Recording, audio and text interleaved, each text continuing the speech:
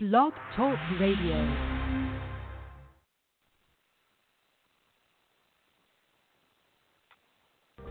Welcome to Pagans Tonight Radio Network, the voice of the pagan world.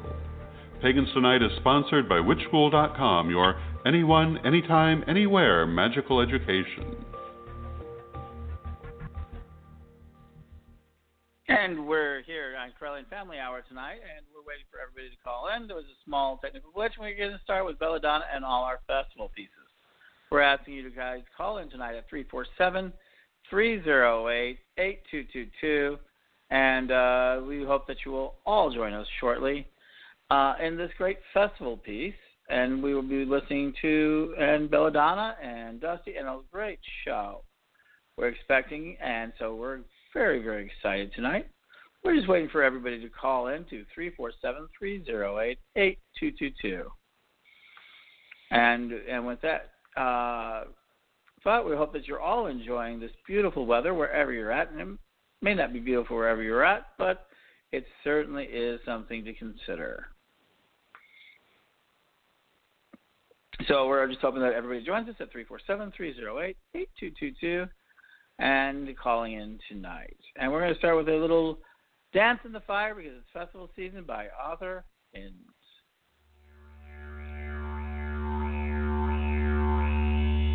There is a flame within the dark that burns 1,000 different times, that shines 1,000 different tongues, and sings 1,000 different rhymes.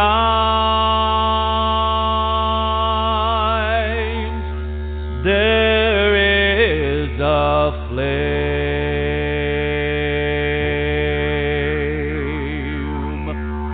There is a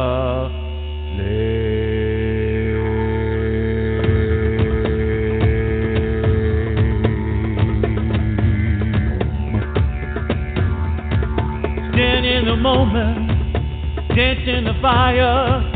Let the hour fill you, let light inspire. Embrace the silence, sing of desire. Dance in the moment, dance in the fire.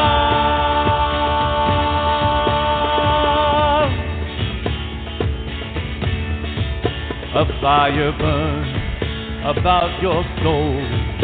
I've got a beacon in your breast. A call of sirens draws your path. A fuller whisper through your quest. A fire burns. A fire burns. Stand in the moment, dance in the fire. Let the hour fill you. Let light inspire, embrace the silence, sing our desire, stand in the moment, dance in the fire.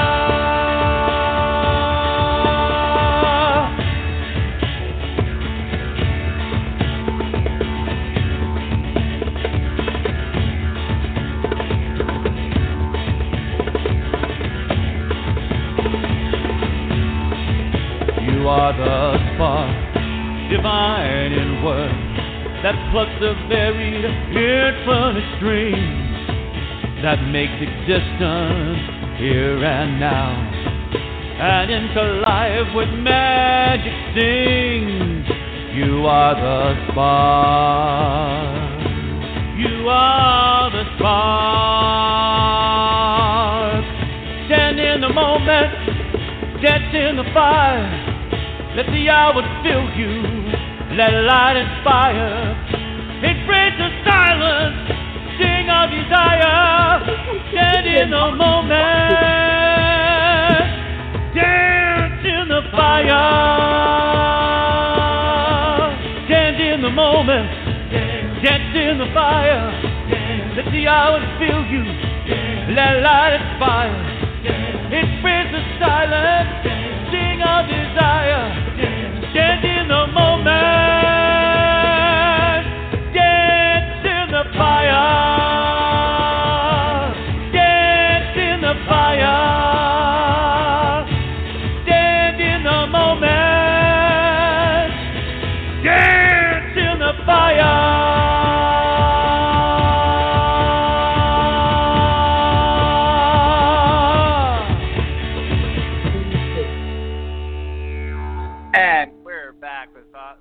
Dance in the Fire with Author Hens, and we're back on our show, and thank you for your time and everybody doing it. This show is the Correllian Family Hour, and we will hand this over to its regular crew. Take it, Reverend Don. Reverend Lori, are you there? We're Hello. here. And this is Reverend Don Lewis take it coming away. to you from beautiful Florida. And with me is... Hi, everyone. Reverend Lori B. Good morning, good afternoon, and good evening. And welcome to the Correllian Family Hour. We've been gone for a while, if you can't tell. And we're back. And tonight we're going to be talking about travel and festivals, and following Correllian. Following our first hour, we'll be having the Super Festival special, and it's going to be a lot of fun. Wonderful. And for me... And your guest is with you. Very good. And tonight we are joined by the Archpriestess Belladonna Laveau. Hello, hello. Hey. Hey, Yay, Donnie. hi. How are Hello. you doing? How are you? I'm doing fantastic. Well. I'm at Pagan Unity Festival in Burnsville, Tennessee. Just Burns. Burns, Tennessee? Oh, thank you. Dusty's with me. I'm sorry to crash Sure. the party. I Hi, just Dusty. love you guys. No, you're always welcome. It was a together invitation. Yeah, and so we've had a wonderful day. The weather's beautiful. The Southern hospitality, there's just so many wonderful people in the South that we're getting to reconnect with the old family. And Janet Farah and Gavin Bone are here, and Alfred Willowhawk and Willow Wellspring is here. And, of course, Tish always puts on a beautiful event. There's also Suge, and she's traveling with the Three Muses this time. Ginger Oh, Dawn, fantastic. Betsy what's Betsy's last name? Betsy Rogers? I don't remember her last name for sure. But anyway, they're fantastic. It's a beautiful weekend. Wonderful. Yeah. How are you guys doing? How's Florida? We still here? Did we lose Lord Don? Oh. No, I'm here. Oh, okay. I might have missed something, however. I said, how's Florida? Because I'm coming to Florida next. Oh. I'm going to Jacksonville. Yeah. I'm Yes, going to Jacksonville we can't wait. To an issue student, and I'm going to get to go to Moccasin Slough. I'm going to hook up with Lori and do a blessing on the Chosen Path temple that she's opening. Oh, then wonderful. I'm going down. I know, I'm so excited. I love my Correllian family. And then I'm going to go down to West Palm Beach. And then we may end up going to Tallahassee. We've just been invited to go to Tallahassee. Ah. We're seeing if we can fit it into our schedule or not. That's Very fantastic. cool. So can you let everybody know exactly what it is that you're doing and why you've been traveling since April 22nd? So we're doing the World Love Tour. And it is a Demeter's Garden Ritual. Demeter came to me this year. I was her vessel at Spring Mysteries Festival. SpringMysteries.com if you want to check that out. And she had some really powerful lessons for her children about what they can do to make a difference in their life and on the planet today. And she really wanted me to go around and share her message with everybody, and that is what we're doing. We've had, I think we've got like 20, 30 stops planned between April 15th and July 1st. And we actually even have some in Seattle and Tacoma after we get back home. Everybody has been really hospitable. Her message has been needed, timely, and well received. It's been a beautiful experience. The goddess of abundance, the great mother provides. So we've had a great time. So if anybody is interested in seeing this, Archpriestess Belladonna and Lord Dusty joined us at the Correllian Illustration of the Ancestors 2 weeks ago in North Carolina, and you can find that video on Magic TV. Lord Yes, Don, what was indeed. that listed under? That would be under Correllian Lustration 2018. Let me see if I can pull up the exact URL. Correllian Lustration 2018 / Demeter Ritual. And if you just search for Demeter, you should find it. Wonderful. So our sunflowers are blooming beautifully. I sent you a picture today. I I've saw that. planted it into a larger pot, and I think we'll go one more pot size before putting it outside because we're having horrible weather. Oh, that is so exciting, Lori. What a I lucky cannot plant. wait to see that thing bloom out. I can't wait. Yay. Yes, Yes, and indeed. we will be traveling to Jacksonville to meet up with you next week. Oh, how exciting. Yes. We can't wait until November to see our cousins again. Oh, yay. That is cool. It's a beautiful. We've been wearing our purple stoles with our robes. We love them. Fantastic. Oh, wonderful. So we tell them. Yeah. So aside cool. from doing That's World very Love cool. Tour, you're also stopping at many other festivals along the way. Apparently, you're at the Pagan Unity Festival. Did you do a Demeter ritual there? We're doing Demeter's Garden tomorrow night for main ritual at 8:30. Beautiful. Yeah. And then we're going to be in St. Louis at the Pagan Picnic, where I always get to we get to see you again and again. Heck yeah! That's when we first met Dawn. That's where we go to see Dawn. Yeah, and then Michigan Pagan Festival. We'll go to Three Gates Gathering in Missouri, and we're gonna go by a few other affiliates.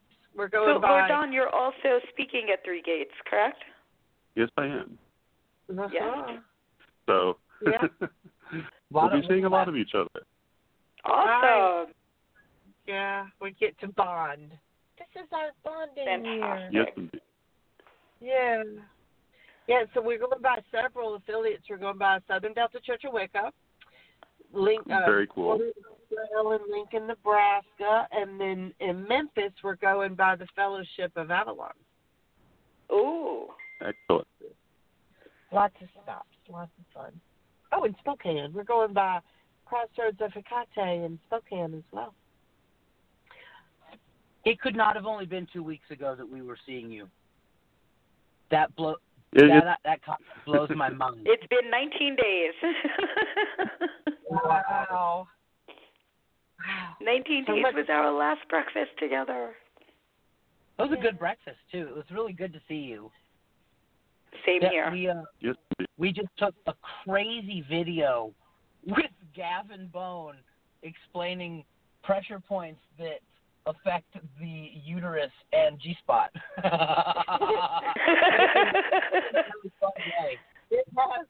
It has. He was like, I got sick at dinner because there was raw onion in something and I didn't know it, and it gave me indigestion, so I was kind of moping around, and I was like, I can't be sick. I got a radio interview to do. I've got a seance to do at midnight. I got to feel better. And so he started working on a PowerPoint on my arm, and, for some reason, I guess he started talking about this other PowerPoint that's on your wrist that will stimulate the blood vessels around the G-spot and cause different reactions to different women at different times of the month. So we got it all on video, and we're going to put it on my Patreon. Awesome. Okay. we set up a Patreon for Belle. Yeah. Patreon.com/Belladonna Laveau. If you want to help support me while I'm doing this work. Yeah. People were asking how they could help. So we thought if there was a Patreon, not only would they be able to help, but they would get VIP kind of content and different things. Like, that's not the kind of stuff that happens every day. So kind of things can't put on Facebook. Yeah. Yeah. That's very true. Sometimes a paywall is a nifty thing to have. Yeah. Yes, it is. Yeah. It's our first one. It's the first thing that we've ever worked on that's just strictly kind of social content behind a paywall. Well, heretofore I support myself on Keen.com. I read tarot cards online. So if you want to get a tarot reading from me, just look up Belladonna Laveau, and my Keen account will come up, and you can call me and have my undivided attention for $4 a minute. And at being the archpriestess, my income has gone down every year because I devote more and more time to service and helping people. And it's really difficult to be interrupted with a tarot reading that might last 2 minutes or an hour while you're in a business meeting with 16 staff members that are all also donating their time. It's disrespectful. And I spend 8 hours a week just in meetings, not with the other things that I do, not teaching classes or anything like that. So I've got to find a new job. way. I thought this would be a good way to help support because, I don't draw a check from the church. Yeah. now that we've gotten all that people out. Don't realize how much work goes into running one of these organizations. No, they don't. And it is a full-time job. For multiple people. It's not a full-time job for one person. Yeah, we have 4 full-time people and working in the Mother Church just at the monastery. Wow. Absolutely. Yeah, none of them get paid, and that's not to mention all of the people we have across the United States and in Seattle that work for the church. You guys know that, though. You do the same thing. Absolutely. Yeah, you have we wonderful do. people. Yeah. You have wonderful people that I have made friendships with from getting to come out and be at the illustration, and it's really cool. Fortunately, there's a lot of people who get disability checks and stuff like that who donate their time. When people tell me that they finally have gotten approved for disability, I'm like, oh, that's the goddess giving you a paycheck to serve. Fantastic. I mean, really, if you're getting that kind of an opportunity to not have to work, donating your time to make the world a better place is the thing to do, I think. The time that you can, obviously. Yeah, right. Right. Yeah, absolutely. You got your disability check. Get to work. No, I'm just kidding. So let me jump in here. I've been listening, and hi again. This is Ed. And in the following hour, we're going to be talking, I guess the author's going to call in from the Three Gates Festival, and other people will be calling in later this evening to talk about the festival. So, one of the things I'm hearing about, that you're not drawing money from the church, and I know Don and the same thing. So, do you think that basically the way that you've got it set up is that you have a plan in place or an idea of how you're going to continue on? Because as we're heading towards the Parliament, one of the big things that's happening is there's a real question about how does Wicca maintain itself? How does our pagan faith maintain itself in the future? And how we can be participants in that if we don't have any resources. So I'm interested in your opinion on that. I'll let you guys get back to the show. Well, Ed, it's a pleasure to get to talk to you. I didn't know I was going to get to. I'm glad you're here. ATC has a budget and an income that Pete set up that I inherited. So I take care of the festivals, Spring Mysteries Festival, Hecate Sickle Festival are the 2 festivals that used to exclusively support the church when Pete was in charge of it. Since I've became archpriestess, I have taken a hint from the rock stars who have learned to diversify. I think that's one of the things I learned about Eminem. The way he makes his money is he diversifies. And we we have a store that's very active online, and it makes an income, and it sells ATC merchandise and the school's merchandise, and it is about to absorb Spiral Scouts' merchandise. We're going to merge the Spiral Scout store into Wiccan Cauldron.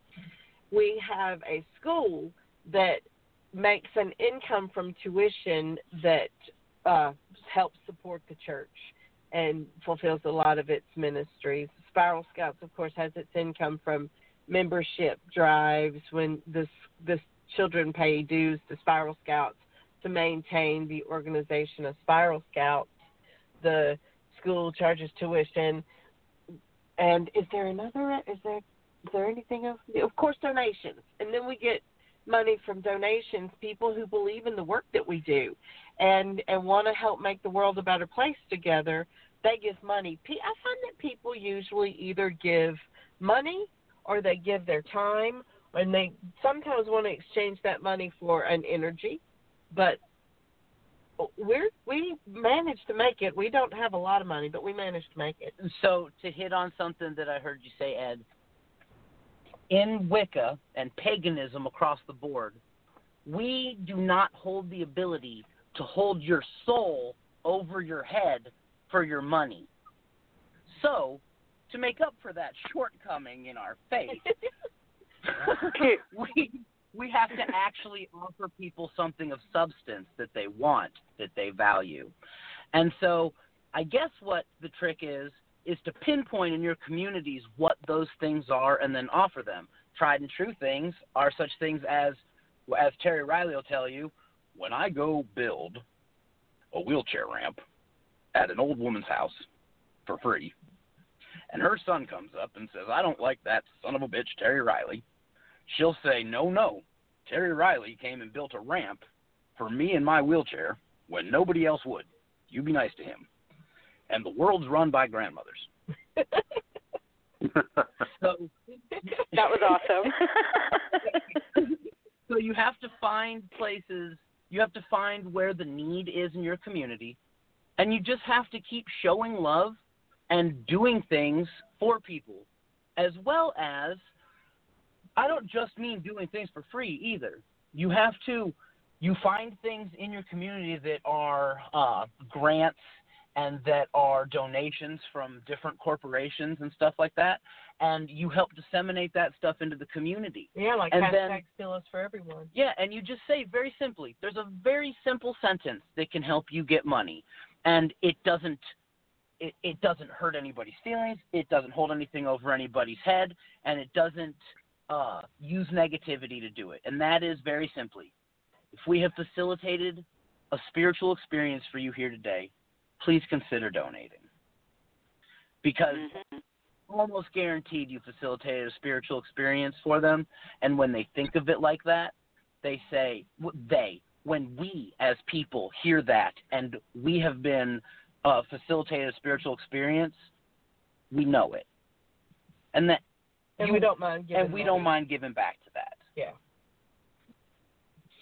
Now, you just gave me a really good idea there. I'm thinking, so if we can go around, we should go, set up a core of people who go around to various funerals and say, we have captured your loved one's soul, and in order for them to continue their journey, they need to pay us a donation. That's a wonderful idea. I just think we should do that. Sorry, I'm being facetious. But that's unfortunately, I think that one's taken. No spiritual kidnapping. We go in there, do a ritual around the body. We go out. What are you doing? We're stealing the soul until you pay us some money. You know. I think it's like a new cartel for us. Get out of what you say. I love that. That was good. There you go. But no, you're right. I do think you're right that we do have to perform an off and beyond service. I mean, that is, I think, one of the strongest things. Like the radio show presents one ministry that people really want to connect. People doing festivals, I think, is another way to connect. So I do think we do have to do a good job with connections. I think that's where it is. I think Don does it now. Don's gotten to be something, so very much with Pete. We use so casual names, but people really have to understand these are really important people. what we're doing, and it's actually what would be his official title? I mean, how would you say Pete's official title? We use it as so shorthand, but to honor the prophet, what would be his proper title at this point? Archpriest and primate. He would be he would call himself the supernal founder, Pete Pathfinder Davis. That is true. Perfect. He used that word, yeah. The founder. He did have a gift for. He did have a gift for. Yeah. Yeah.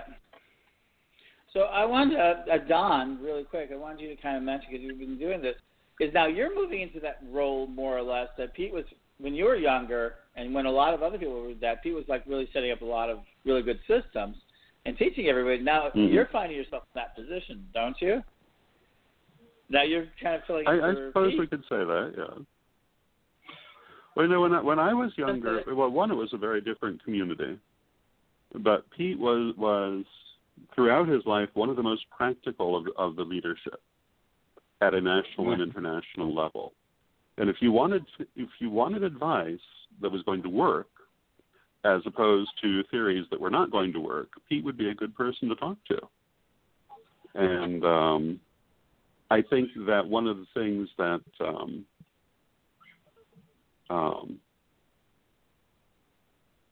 that I would say is that I try to take that same point of view and give advice that works, not just that sounds good. There are a lot of people in our community who will tell you how much they know and how wise they are, and all this theory of how you should do something, but if you ask them, what have you done, they've never done anything. And their theories don't actually work. I think partly from influence of Pete himself, partly from other influences, I do try to stay focused on what actually works, what is practical, what has some track record, or if it doesn't have a track record, at least to look at it in a very common sense way. Because if you don't bring practicality to what you're doing, and you don't ask the people who've been successful how they were successful, you're probably not going to be successful. It's very important to look at, well, again, those things that actually work. I'm very well known, I think, in some circles for being adamantly opposed to consensus decision-making. I think it's the stupidest idea anyone ever had. And I will put it just that way. But this doesn't mean I don't believe in consensus. Consensus is great. But consensus decision-making is where nothing can happen unless every single person agrees, which means nothing happens. Right. I think you have to – it sounds wonderful if you're a young person who doesn't want anyone to be told what to do by anyone. But if you're actually trying to do something, it's a disaster. Yeah. I once worked with a very prominent lady who was herself very successful in what she did, but she tried to involve every person in her organization in every decision, which only gummed up the works because they didn't want to be involved in that. They wanted to help where they could help, and were perfectly happy for her to take care of the details. And I think that when you're running an organization, when you're running a group, when you're just living, you need to look at what is sensible, not necessarily what sounds good, but does not really apply. So that's my answer. I believe that. Yeah, me too. Listening to everybody and figuring out a way to get everybody on board with what the organization needs to do is a lot more important than getting everybody involved in the details. There's too many details, and it just stymies the whole situation. You're right. The ATC, the way the ATC is set up, we got incredibly lucky that Pete is able to be the legal rock that he was. We have a Soul Corp, and a Soul Corp, we're grandfathered in. You can't even get one anymore. But it makes it so that board of directors of one. So because of that, we're set up like a real pagan church is supposed to be set up, with either the high priest or the high priestess. Usually, if you're hard guard or you're very traditional, it is the high priestess, right? And so it gives that one person the one say. And now it's it's democratic. Was it benevolent dictatorship? He likes to call it a benevolent dictatorship because you listen to what everyone says, you take everyone's opinions into consideration, and one person makes a decision. I like to look at it like a pirate ship. Not in that you're plundering booty, though if there's no booty to plunder, I completely suggest plundering it. But, no, that all jokes aside, on a pirate ship, everyone had a job, okay? And when it was time to do that job, you did that job. And when it was not time to do that job, it was a very democratic and equal place to exist. And even the captain was in that position until it was time to be captain. And so if they got attacked, he told everyone what to do. He was the commander of everything. And when it was over with, he went back to just hanging out and being one of the mates on the ship.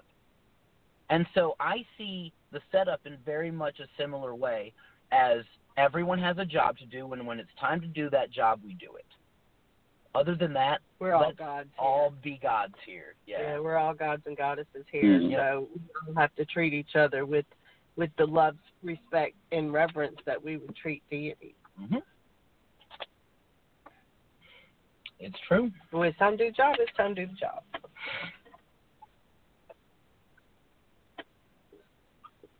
This totally off topic. Pete had a very interesting background. I'm sorry? Oh, go ahead. I'm just saying. You broke up, Lord Don. Okay. Go ahead. No, please repeat. I think you were two of us were speaking. starting at once. I shouldn't have interrupted. I got mesmerized by the fact that there's fireflies on this side of the country, and I missed them, and I didn't realize it. And I was going to remark on Pete's very interesting background, because he had a background, for one better way to put it, in the real world. He'd been involved with advertising, he'd been involved with law, he'd been involved with government, and he had insight that a lot of people in our community don't have. And he knew how to get things done. And I think that, go ahead. Pete, the way that Pete got things done, when Pete passed the reins over, I went through a lot of documents and emails and whatnot. And what Pete did was, first of all, if Pete told you that this is what was going to happen, if you did it this way, that was the thing to do. He was just always right. He was one of those people who was just always right. That was his gift. And it was also his curse, too, because he was always right, and that'd piss you off if you didn't want to be right. But he, once he got his jaw set, he was just going to get it. The way that he got the 501 designation for the churches, he just didn't give up. He was a relentless bulldog, or he just kept at it without stopping. And he would teach me, he would say, you send your email, and then if they don't respond to you, you wait this long and you put second request in the subject line before the subject title, and then if they don't respond, you put third request, and if they don't respond, you put sixth request, and you do that until they respond. And that is how he got things done. And he also didn't wait. He taught me that you delegate a task and then you follow up, and you following up is the larger part of getting a task done. But, when it all comes down to brass tacks, if you got to roll up your sleeves and do it yourself, you roll up your sleeves and do it yourself.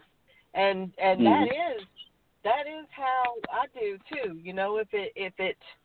If it comes down to it, I'll build the doggone website or draw up the magazine article. It won't be as good, but I'll do it. Oh man, if Bella asks you to do something enough times and you don't do it, all of a sudden a wrong version of what you asked for that works but isn't correct, and she'll go, "You shouldn't have left me to do it." I didn't have time to do it, but I did it anyway because stuff's got to get done. Well, that is how things get done.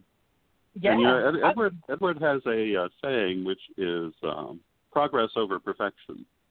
It's better to do it even if it's not perfect, because otherwise it's simply not done. And that it's very is my true. too. It is true. I mean, I built a teepee, and I put the teepee up wrong. Like, I built the teepee off of a one-page, 8.5 by 11 size pattern that I copied out of a book in the library, and I sewed it, and I got everything, and I'm a resourceful witch, let me tell you. Like I said, if I can't, I didn't have $2,000, but I could buy enough cotton duck to do it, and I put it up wrong. Mm-hmm. So I came back down to redo it, and I got to the property where the teepee was up, and the gentleman that owned the property knew how to put it up right. And I was like, I need you to come help me put up my teepee. And he was like, I'm not going to be able to come down until Sunday. And I was like, oh, hell, I'll have it taken down and put back up again by then. And he said, oh, is it going to be like that? And I said, yeah, I can't wait. So he got in his car and came on down and showed me because, you know, you ain't got time to wait. People schedule time. The sun and the moon do not stop moving in the sky. Mm-hmm.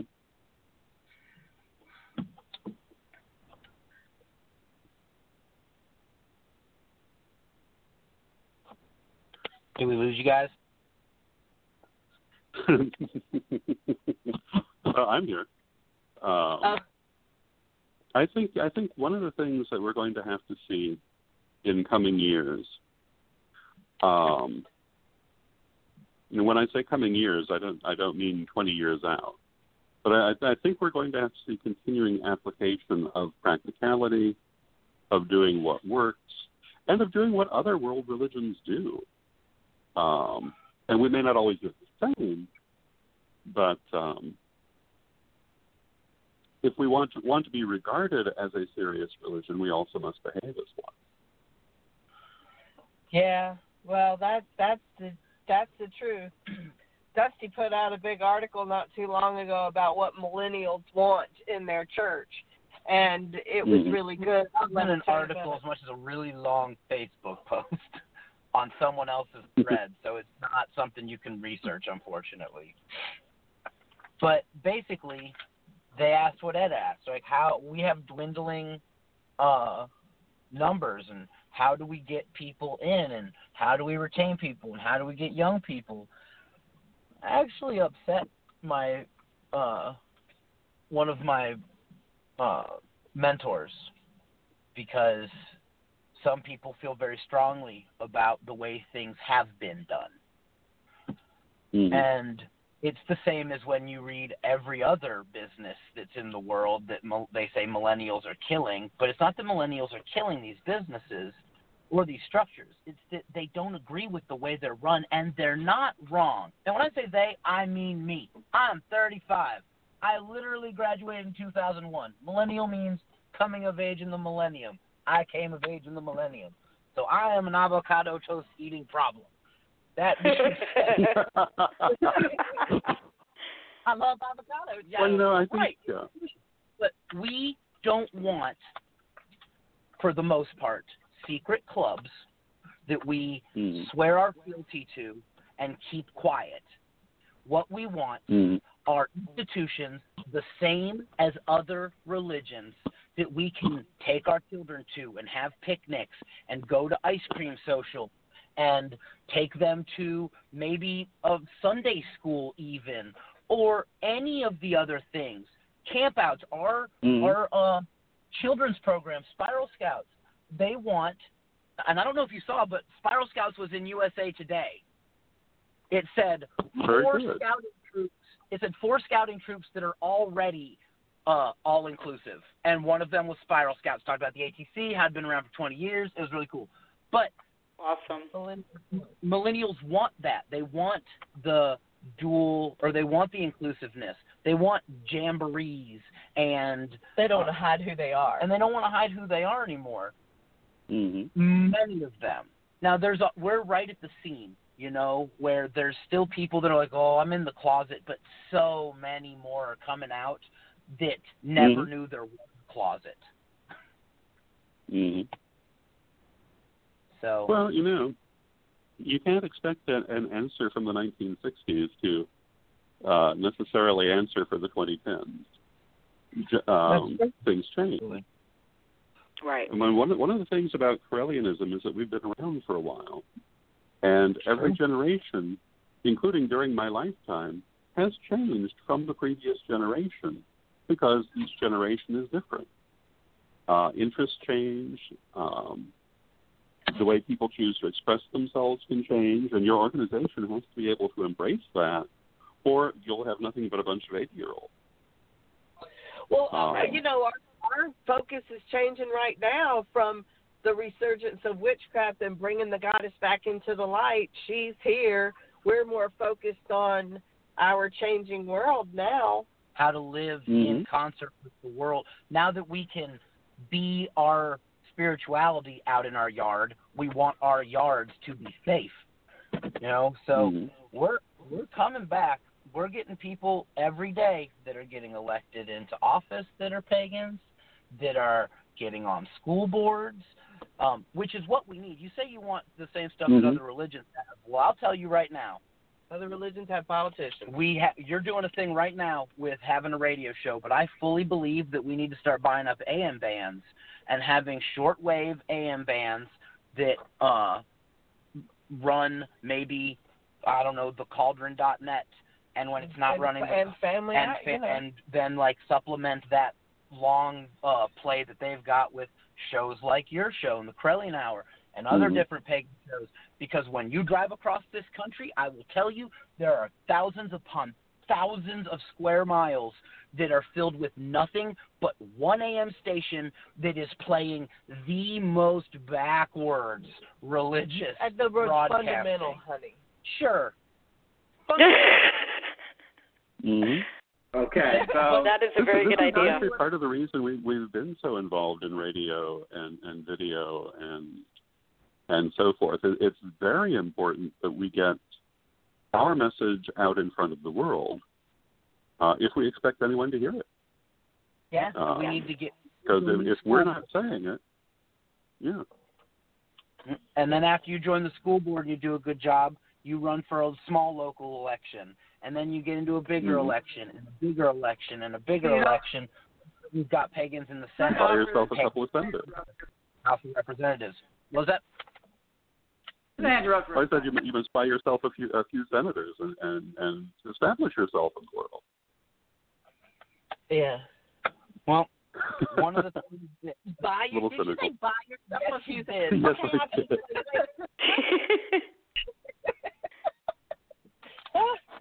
Well, this is what other religions do. Yes. It's the way that if you want paganism to be established in the mainstream, you need to jump into the waters. And you're absolutely right. They're in the political arena. They're in the education arena. They're in the marketing arena. We need to promote to the pagans that are coming up that never feared about being in a broom closet to embrace their sacredness and put it out to the world. Well, you know, what I'm seeing is they're already there. I mean, there are pagans everywhere, and they're professionals. There are firemen and our policemen, and they're everywhere. We've got a lot of pagans, and they're starting to we're making a difference. It's one little seed at a time, but I remember when you'd ever ran into another pagan, it was rare to find somebody, and you just had to be good at reading auras to know, because they weren't wearing a pentagram. But now you find us in the line at the grocery store, or talking to people at your bank and stuff. We're everywhere, and it's really Absolutely. That is true. Yeah. I'm asked often how come I constantly wear, I'll always have on either a pentacle or my earrings, because people identify with that. And they're like, oh, nice earrings. And right away you can start a conversation like, okay, where are you from? You know, and it just, it shows that there are a lot more of us out there than anybody thinks. The moon on my forehead's like a priest collar. I wear it so that my behind me, they know what it means when they see it. Right. That's true. Mm-hmm. Exactly. Well, let me offer a piece of moment here because I've been listening, and I'll tell you, buying up AM bands is just a piss poor idea because the cost of capital compared to what's going to happen next in the internet world is going to amaze everybody. The next wireless systems that are going to place are going to completely override the old bands, so people can get the content. But one of the big things I think that it is you guys covered every part of it except the one thing that makes the pagan world possible, and that is the trades. Getting our people to actually do things, build things, make things. The desperate need of the pagan world right now is agriculture. It's all this other stuff. And I do find that the message that everybody gets across is this idea, and now let me go ahead and say it, and I'll leave this to it, is that Wiccans and pagans are allergic to money. I mean, literally, large sums of money seem to burn holes in their pockets. They can't seem to hang on to it because it burns their fingers. They're discouraged to take it. They find reasons not to accept it, and they're fearful when they have it. All of those things sign to a sort of a mental illness or a disease that's an allergy to resources, to money. And I see this in the festival season. I see this in a lot of places. They can't seem to hold on to land for very long, or if they do, they're very, very careful who goes on to it. So there's this allergy to the allergy of it. And the internet world's about to change. Next we go to Heartland, we'll talk extensively about how dramatically, and my tradition has been very good about letting me play with them about the next sort of transition. What do you think about this idea that we're allergic to money? What do I think about the idea? I was thinking about it while you were talking, and I asked, why do we feel that way? And I proposed a hypothesis. Possible that witches know that money causes so much misery and oppression and unhappiness in the world that they instinctively pull away from wanting to deal with it. I wonder, because if we used the barter system, if we didn't have money, we wouldn't have the same kind of, like you said, buy a senator. How prestigious is that? How many 1%ers own senators? I mean, does that put you in a different category when you get to buy a senator and a football team? Does that go right next to your football team? So maybe we instinctively just think that the whole thing stinks and we need a better way where it's not such a oppressive, used to control the masses type thing. Right. So part of that I find interesting. I always explain to everybody, without these massive individuals who made massive amount of wealth, build these massive projects, we wouldn't have the telephone. And I'm very careful about the labor because I'm a 1%er. I'm an American, so that makes me automatically a 5%er. Because if I'm in America, I'm in the top 5% of this world's population, just in the basic income what we make. And I'm almost a 1%er in that I control more than $43,000 worth of assets and value. Remember, 1% of the world's population is 1%. And remember, Americans are fighting over how wealthy they are compared to each other. But compared to the other part of the world, we are the 1%ers. We are the 5%. And that's something I that love I think you, is. and I don't want to argue, but we are not the 1%. You are conflict. The 1%. Then you're not looking at the world. Amount of money. We might be 1% of the. Then you're not. Let me finish this. Then you're not seriously looking at Wicca as a world religion. You're really looking at Wicca as trying to establish as an American religion. No. I'm really when I refer to the 1%, that is the super rich, the people who don't have to work and have never had to work and didn't have to work because their father didn't have to work, and that live off of mass amounts of investment and don't understand the same reality that we have that can buy football teams and senators. Those are the people that I'm talking about when I'm talking about the 1%. I don't consider anybody that works for a living or has the personal presence of mind to do something such as you guys do to make the world such a better place to live in that category. So maybe we'll agree to disagree on this one. I'll agree. Okay. Well, I'll agree to disagree on this one because I see myself as a 1%. I see myself as exceptional, and I see my Wicca as exceptional, and I see my faith as exceptional, and I see everything that we do through this lens of being exceptional. And because we have this sort of belief that we live in an undying world, and so that everything we do is about a future perfect. That's a terrific thing. And so I do see myself as a 1%er, and I do see myself because I know real economics, and I know what real poverty looks like. And we have members all over the world. We have people who are being executed in the name of a witch, though they're not witches or Wiccans or anything to do with us. So we have tremendous power as Americans. We have tremendous power with our economic situation. And everybody has the ability to change the world in a moment. I mean, I just went to last night. I was at the grand opening of the new Parliament office of World Religions, where they're opening a new office and finding out how difficult a time they're having in this new world. And they have the same feelings about money. And this is the world's religion. So it's not just you. So I understand this idea of wealth. But I wish people could see how wealthy they truly are. Because I do think that I think if we did, we would change the way that we would look at things, and I think we'd be in a really good position. I think we'd see how much stronger we really are than we think we are. I think we think we're weaker than we are. Well, maybe we just haven't found the niche that we as pagans want to fit ourselves into. But what I really liked hearing was about land, because having pagans that have farms, large farms.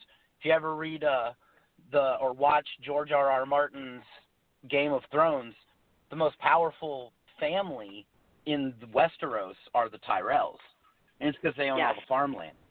Their money regrows every year, and so if pagans just started buying up farms and selling their produce, selling their dairy, selling their meat, and got bigger and bigger and bigger farms, we would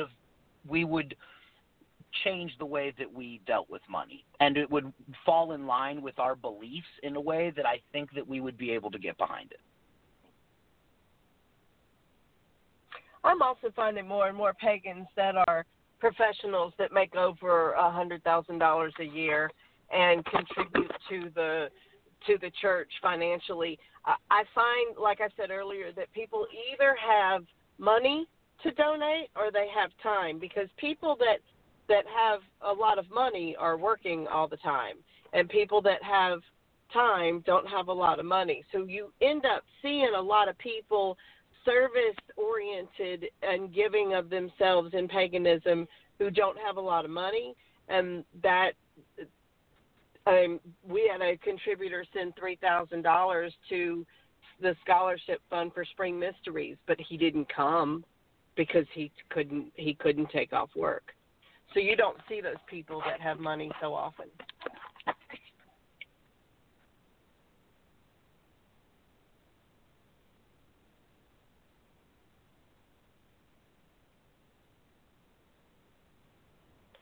Okay. So you've been listening to the Correllian Family Hour. We're going to continue on with the Super Festival special. So, Don, let's go ahead and do this little round robin as we drop the hour. So you're going to be at what festival? I'm sorry? I will be. Oh. What?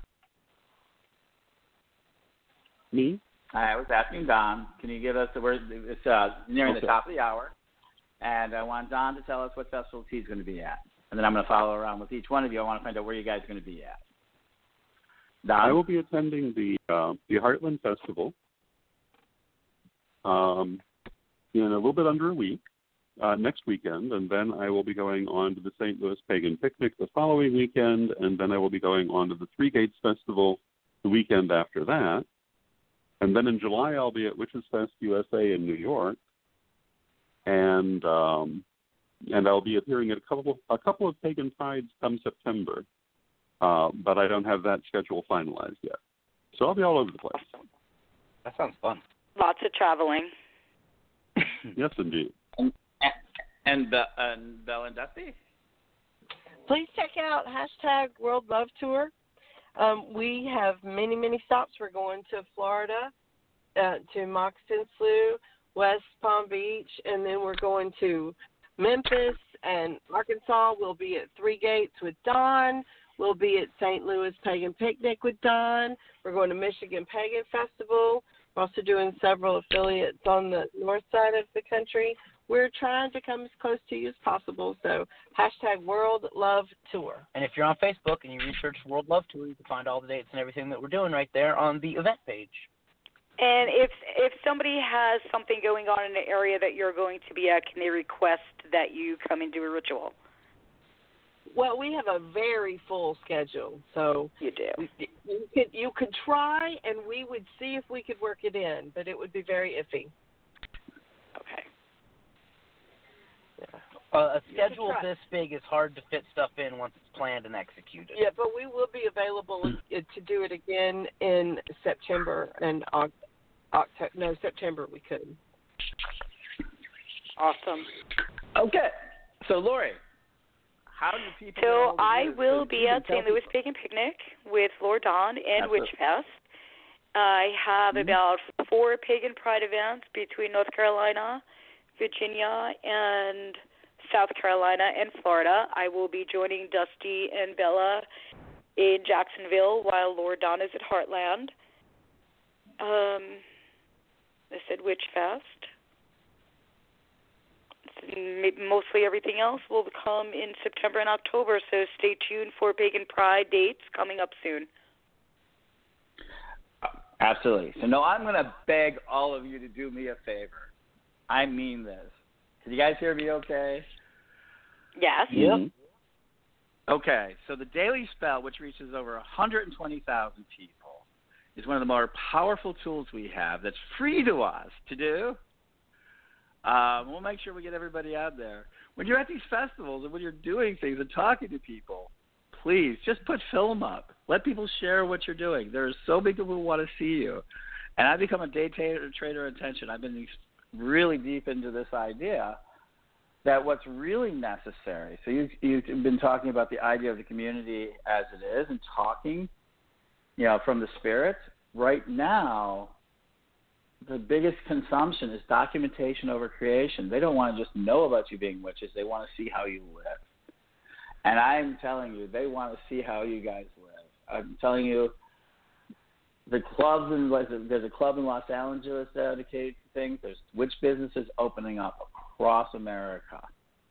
And not even just us, but I just ask you guys, so Lori can help you with that. But share, if you really want to reach your audience, we have some really magnificent tools. Think about using them. All of you, just use more of our tools. Okay. Mhm. Sorry. And speaking of pagan festivals and stuff all over, I've noticed a lot of pop-up shops coming along. It started maybe like a couple years ago with pop-up restaurants. I believe you went to one in Chicago, Ed? Sure. About what, I go to 4 or 5 months ago? Well, I've noticed that we're seeing a lot of temporary shops going up for metaphysical supplies, and I believe there's a couple going on right now in New York, one in Connecticut. There's 1 or 2 in Pennsylvania, and I think you can research that by typing in witchcraft or metaphysical pop-up shops. Oh, absolutely. That's how I accidentally came across it, and I think that's a great thing also. A lot of pop-up So, shops. Yep. I'm all for that. I mean, let me tell you, I don't understand why pagans don't own secondhand shops. It should be a natural. Right. I have a big issue about cold. You gotta remember, but we're not going to get into that because it's about festivals, and so I'm going to be at the Heartland Pagan Festival, and so I guess we've already started our second hour. You're welcome to stick along with me, but I'm going to be at Heartland Pagan Festival, and this year, and I'm going to be presenting some really strong new material myself. But I'm gonna let Lori, Don, and all of them. Do you guys want to close? Do you have anything to say? I don't know where you guys are.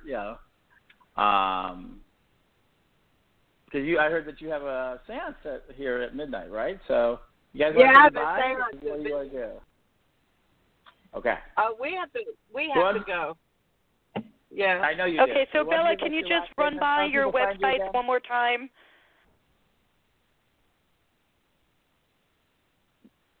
Okay. Hello? Well, we know that we've been talking about it, so you can follow them. Well, good night and thank you. And we've been talking thank you so Bella much, guys. We'll see you next week. Thank you very much. All right. Are you still there? We are. Okay. I'm still here. I'm still here. Okay, so what's it? Are you okay? 336. Okay, good. I was never sure. Okay, terrific. So we're going to get into this. So we're down. So that was very cool, very interesting. So I want to talk a little bit about the festival season, but I want to talk about it from our point of view since we have us. So you guys are in St. Louis Pagan Picnic, probably the single most filmed pagan event we have, I think. Would you say that's true? Yeah. Absolutely. I would say so.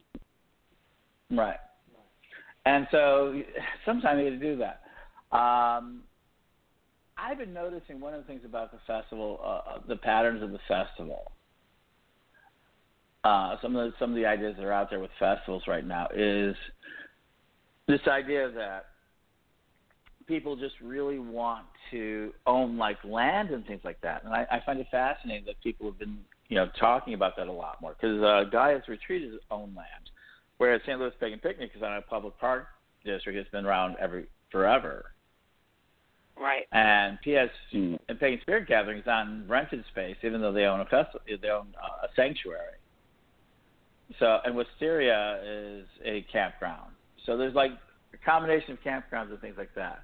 And so people have been asking me, are Correllians ever going to have their own campground? Are they ever going to have their own festival? And I told them probably over my dead cold body, but.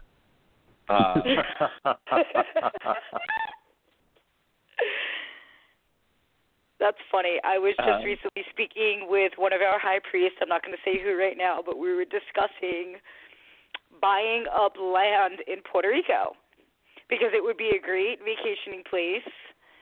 Land is cheap there now, and we could have a small Correllian. I'm not going to say the name he used, but I'll refer to it as a campground. Yeah. Which I thought was a good idea. Yes. I'm not against having a campground or a retreat. Right. I've seen with Syria and Gaia's Retreat, they allow people to buy, and Starwood for a while, let people buy cabins. Right. So you can buy a cabin more or less on that property, so you can always have a place to go. I think that's a great idea. I think there's a lot of models out there. I'm dealing deeply right now. Because of my screw up, my guest is going to be next. Some of my guests are calling in the next hour because I really screwed up my timing. 347-308-8222. Feel free to call in. Tell us about your festival experiences. So, Don, you don't do a lot of festivals, do you? No, I don't. Or do you consider? I guess if you talk about 3 or 4 festivals a year, that's a lot of festivals. Well, yeah, it depends how you look at it. I mean, arguably, I do quite a few. I do the St. Louis Pagan Picnic every year. I usually do the Witches Fest. I've only missed one of them. When for a long time, I did the Fellowship of Isis Goddess Festival in Chicago every year, and would like to get back into that. But unfortunately, in the last few years, it's conflicted with other commitments. But there are things I definitely do. But I don't do a lot of the festivals that I don't do the camp. I do the weekend festival. Lord Don, I'm sorry. Can you repeat that? You muffled. I don't usually do camping type festivals unless there's a cabin. Right. With my name on.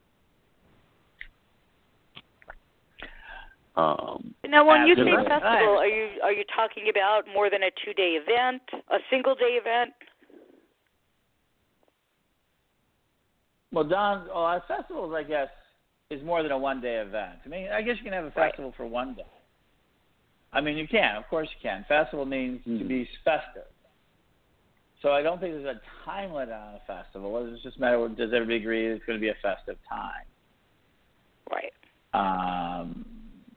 Isn't that true? I guess that's really, so I've never really thought of it. But I think when we think of festivals, like Pagan Parade doesn't call itself a festival. It calls itself Pagan Pride Day. Right.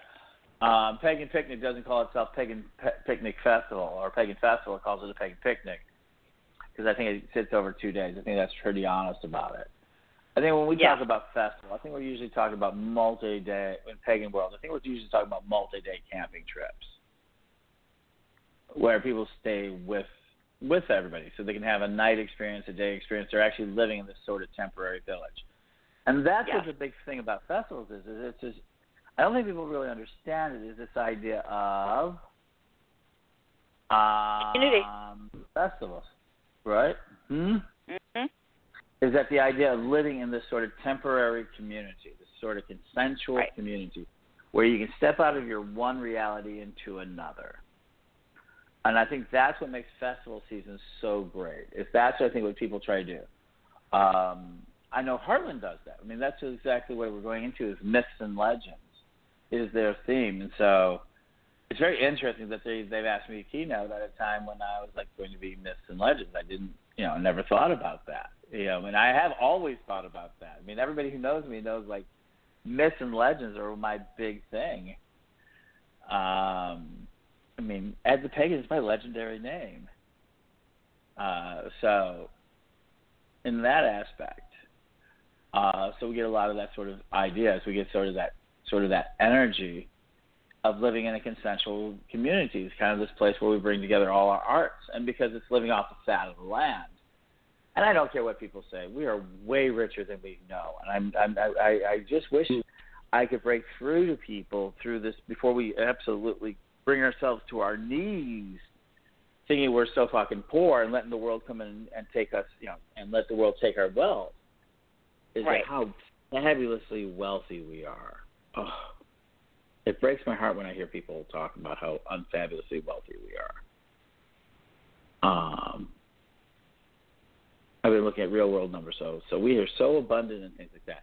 And I think the festivals represent that abundance, a moment of that abundance and sharing that abundance. And I think that people forget that that's what it's for. Festivals were always about sharing your abundance.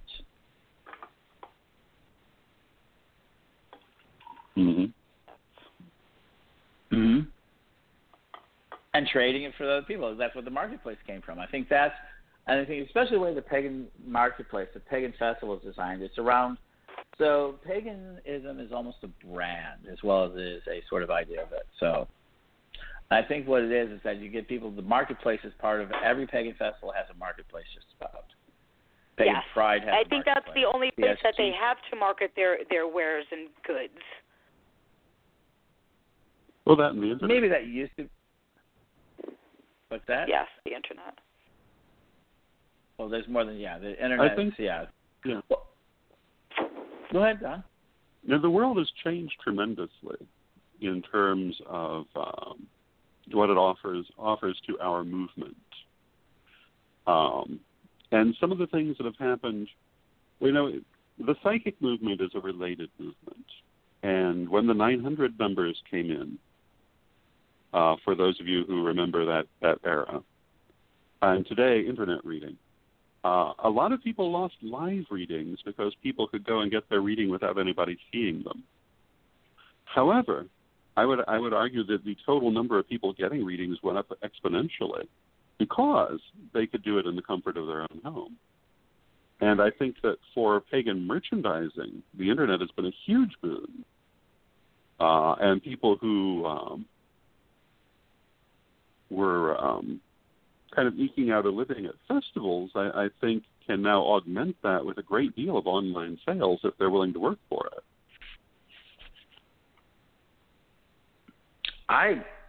You're talking to the choir here. No, absolutely. So I think that one of the things I think people misunderstand, so I think it's even better than that. I think that we can be involved in people's lives on a daily basis. So I've come across, I've been studying, if anyone knows me, since I started doing the transmission, and I really appreciate having time to do it, is that you know that there's basically 6 orders of life in the world, right? Animal, plant, insects, and there's 3 bacterial forms of life that are basically make up all the families of life. Right? We're evolutionists, right? Mm-hmm. That kind of makes sense, right? Yes. Mm-hmm.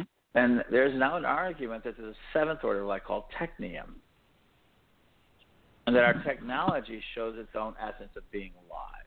That we create our tools, and our tools create us. Mm-hmm. And we're going into a moment where our tools are absolutely putting a lot of pressure on us, and we're putting pressure on tools.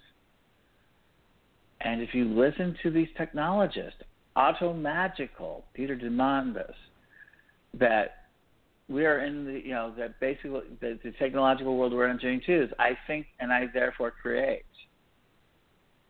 Isn't that the term? Isn't that magic? They're literally starting to talk about technology as terms of magic.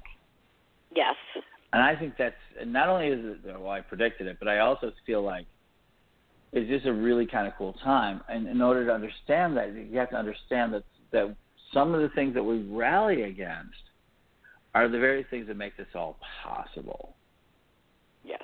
Sometimes I worry that we're going to try to pull down the ultra-rich and pull down our entire infrastructure because we don't understand how economics work.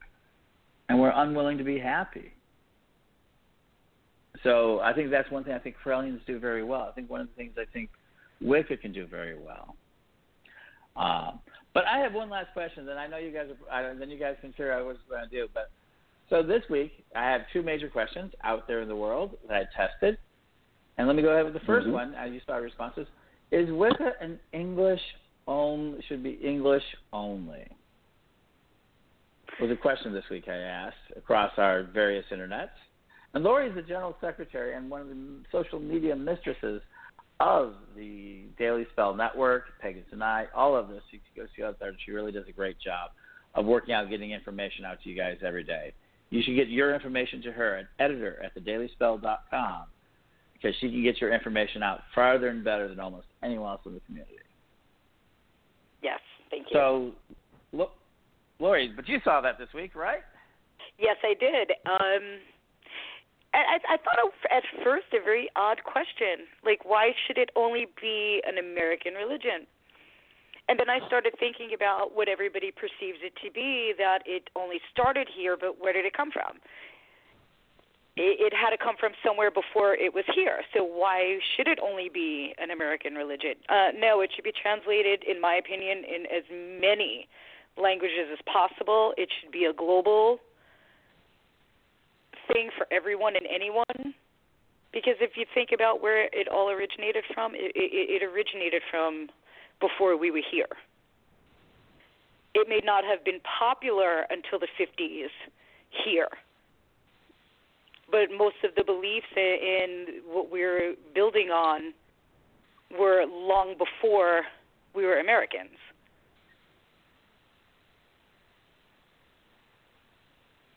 Great. Don? What do you think? I don't think that the idea of Wicca being British only or English language only would make sense to any Correllian.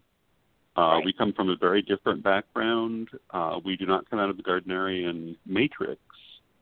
we became involved with the Wicca movement through eclectic Wicca, which is a very different matrix. And I've always looked at Wicca as being a multiracial, multicultural, multilingual movement. And, you can't really be a world religion if you're not.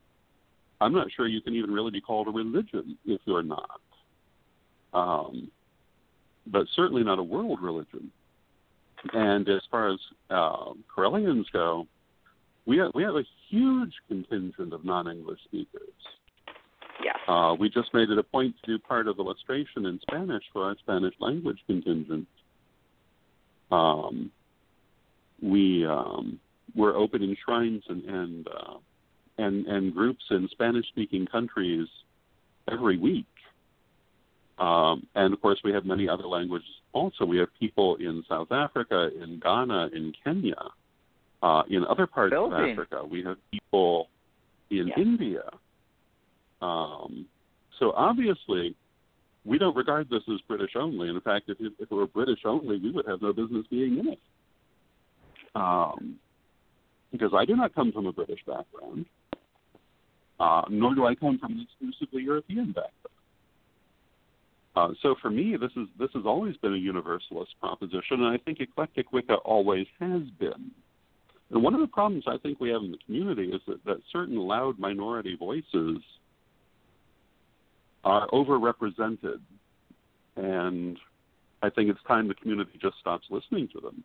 The idea of an English language only religion is ridiculous. Right. But there are people out there promoting it and not being laughed at, which I think is problematic. And to be honest, if it were English language only, it would just be a racialist movement. We have enough of those. And I discovered that there's exactly 10 languages. If you spoke 5 languages, there's 5 languages you translate into, you would speak to half the world. And it was 10 languages for 3/4 of the world. Wow. Mm-hmm. It's true. It's absolutely. I'm going to put out that article this week, and it's Mandarin or Chinese, Spanish more so than English. Yes. Hindi, and Arabic. So, yeah. Very cool. If you cover those 5 languages, you cover half the world global population. Yes. So, and in fact, if you did just English only, you'd only cover 1 out of 7 people. You could really only talk to 1 out of 7 people if you speak only English. Wow. And 1 out of 6 if you're Spanish. And 1 out of 5 if you speak Chinese. So, yeah, there's no unity. So that's a hard part. So the second part of that language was, so this week also, because I've been involved with some of these more interesting groups, the second part was, should Wicca stand separate of paganism? And what I discovered in listening to it is that all too many people are willing to say that, try to define Wicca as paganism, but then attack Wicca for being not pagan enough, or it's not really pagan. I'm finding that the pagan community, I'll call people who are not Wiccans, right, who call themselves either British traditional witches or Asteru or heathens or anything else, are really kind of like, yeah, Wiccans are pagans if they try to break away. When I'm trying to point out we can break away. Oh, no, you can't break away, you're like us. But you're not really like us because you're too fluffy, you're not centrally organized. There's so many different things. And why don't we start with Don, and then Lori, I want your comments. But Don, what do you think about that? Have you seen this? This sort of idea that Wiccans are kind of like neo-pagans or something at the edge here, and you're a part of us, but you're not really part of us. Have you seen that? I've seen that in various incarnations over the years, and I think it's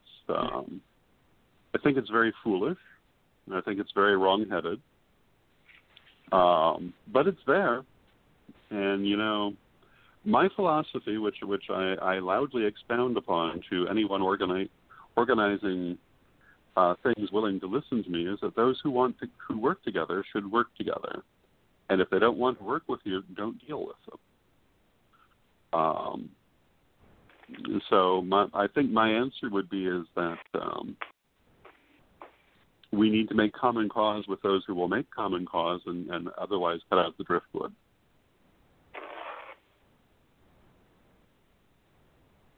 Okay, Lori. Well, how about you?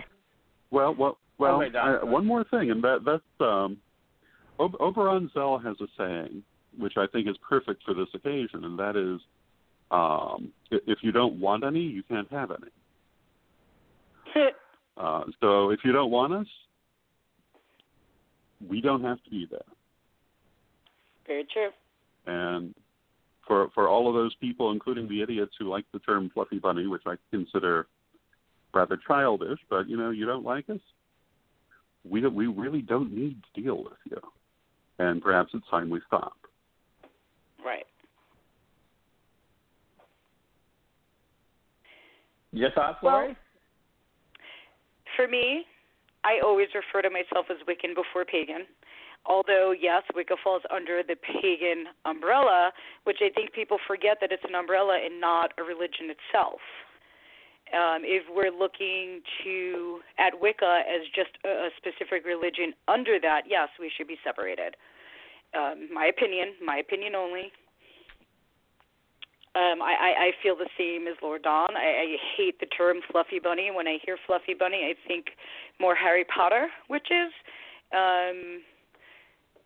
Well, it's not I never realized that the term fluffy bunny was referring to all Wiccans until recently. I always thought that the term meant they're not real witches because they only read a book. They don't practice anything. They don't do this. They don't do that. I'm learning more, being more out in the public, that it's not just that. They are referring to Wiccans because we don't do everything they do. Well, we do things different. It's not that we don't do it the same or that we're not doing. We're just doing it differently. So, yeah, I would like to see Wicca on its own. Accusation, right. They've usually been there for 5 years at most and won't be there in 5 more. That's exactly right. So the reason why this has been important, and let me point out that a Wiccan who is also a pagan, and I'm Ed the Pagan, and right. The pagan world is changing a bit, was at the grand opening of the World Parliament of Religion. So we are represented. We've been very well represented in the world thing as Wiccans. And I think Phyllis Crott did a great job of identifying us as Wiccans. And I took pictures of how the military represents the pentagram. And here's the big fight. Okay, because here's the big fight. You want to hear the big fight. Okay. And we're starting this fight accidentally because we're about to do something. I want to talk about this last thing, and then we're going to take a music break. But I want to first mention this: is that the pentacle isn't a pagan symbol according to the United States military. It's Wiccan. Right. According to the Parliament World of Religions, they see they had almost everything. Only on one piece was the pentagram for paganism. On all other cases, it's for Wicca. Yes, I've noticed that. So if we give a divorce to a pagan, do we take the symbol with us, or is it already ours? Absolutely. Our pagans. Absolutely, I agree 100%. It's ours. If that's how they want to choose to see it.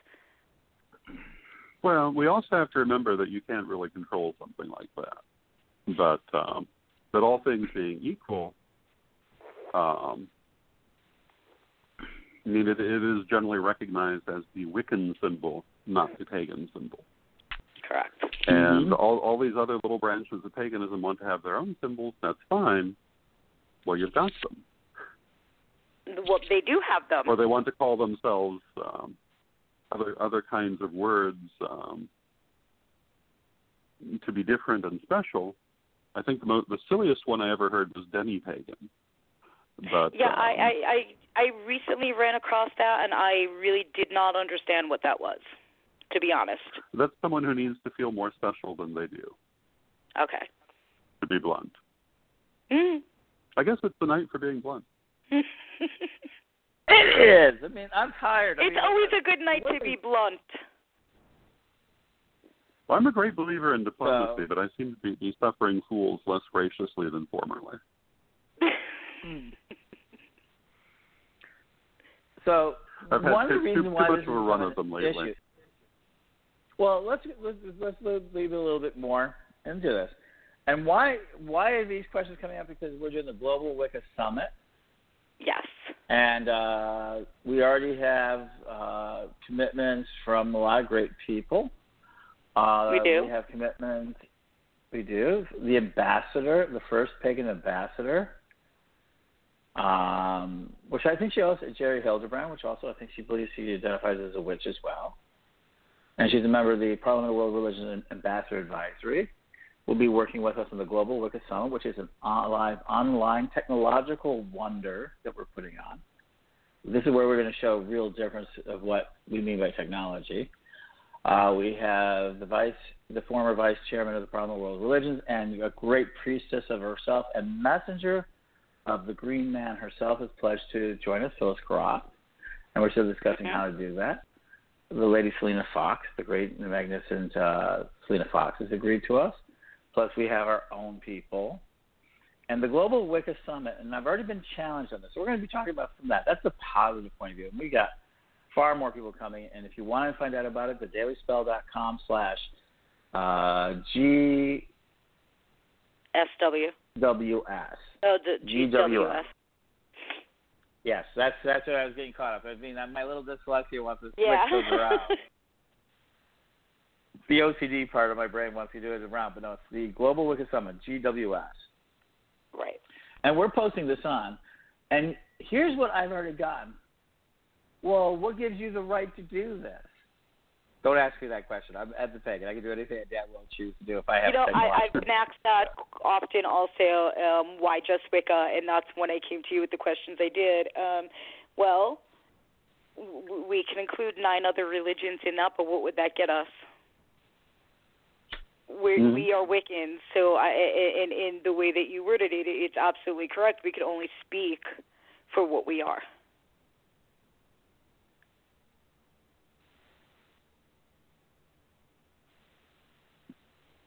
I think Don and I have made a major mistake in the past with the Parliament. I have made a kind of a weird little mistake with Parliament, and that is I didn't identify myself Wiccans a lot sooner. I didn't support. I supported the pagan agenda very early on. Right. And very early on, and I fought battles against, Parliament and World Religions. My story of the Parliament and World Religion isn't as lily white as others. I mean, we have some blood-covered snow. We've got real tears. We have real prejudice. We've had to overcome real prejudice to be where we're at. And I think I identified as pagan, and basically, I wish I would have identified as Wiccan earlier. Within that context.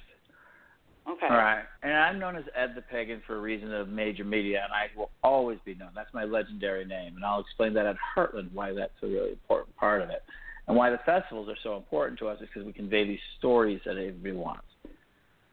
And we want to do our own festival of this sort of technology.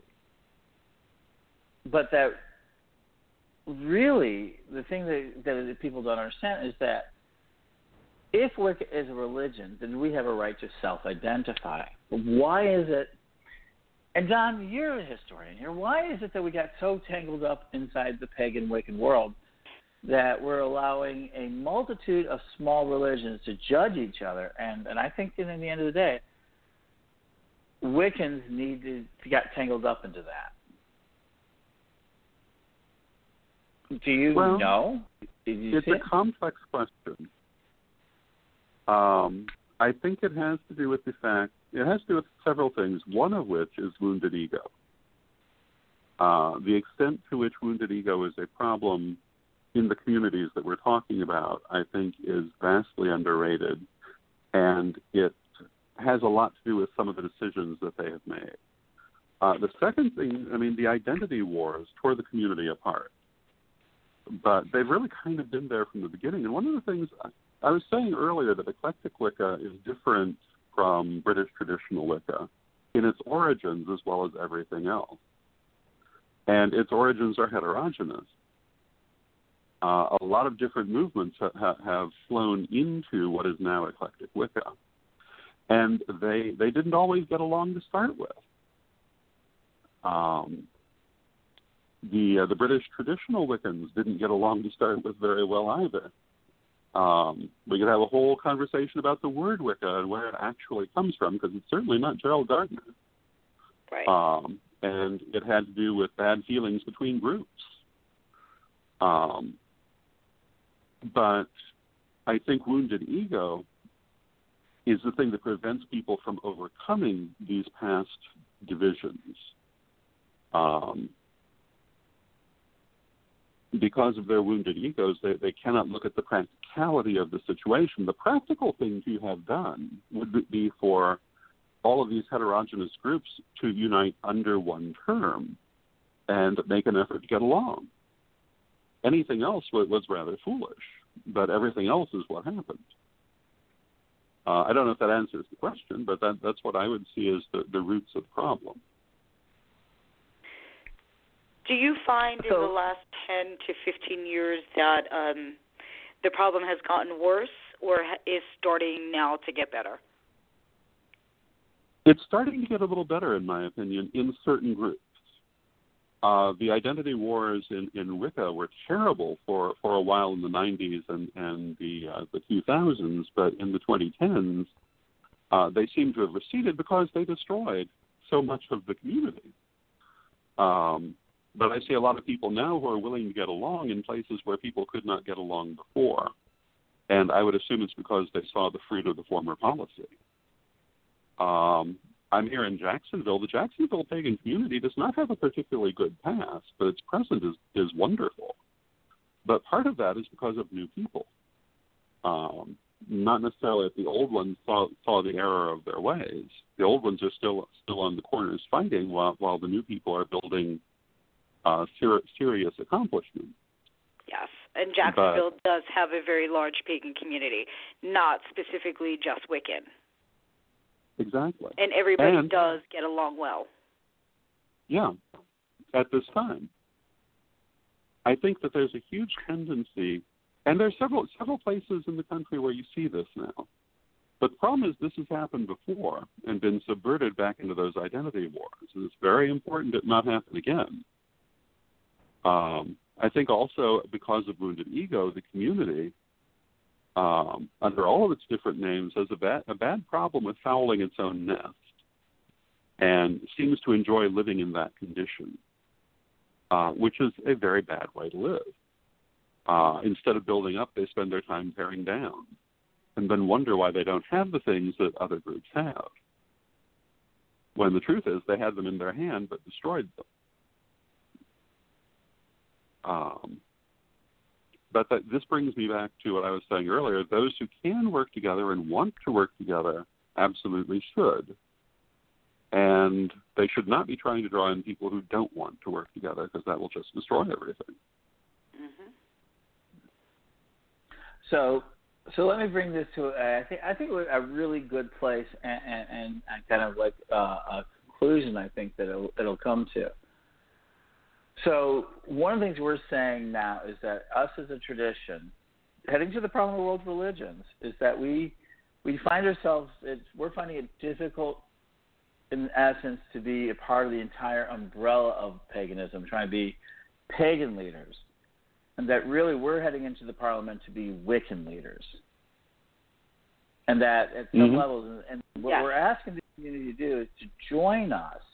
Would you agree with that?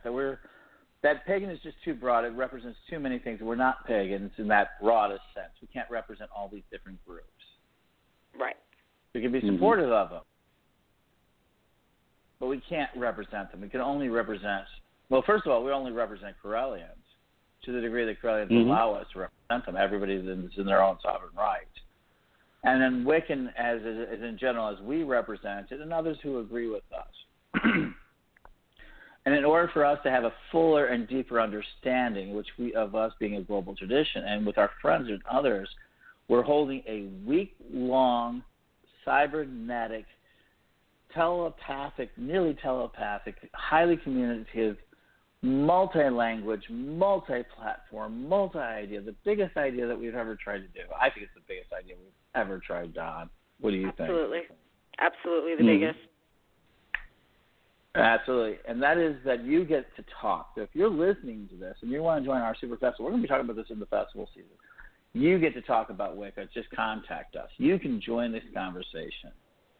All you do is write editor@thedailyspell.com and tell us how you want to become involved, and check it out on thedailyspell.com.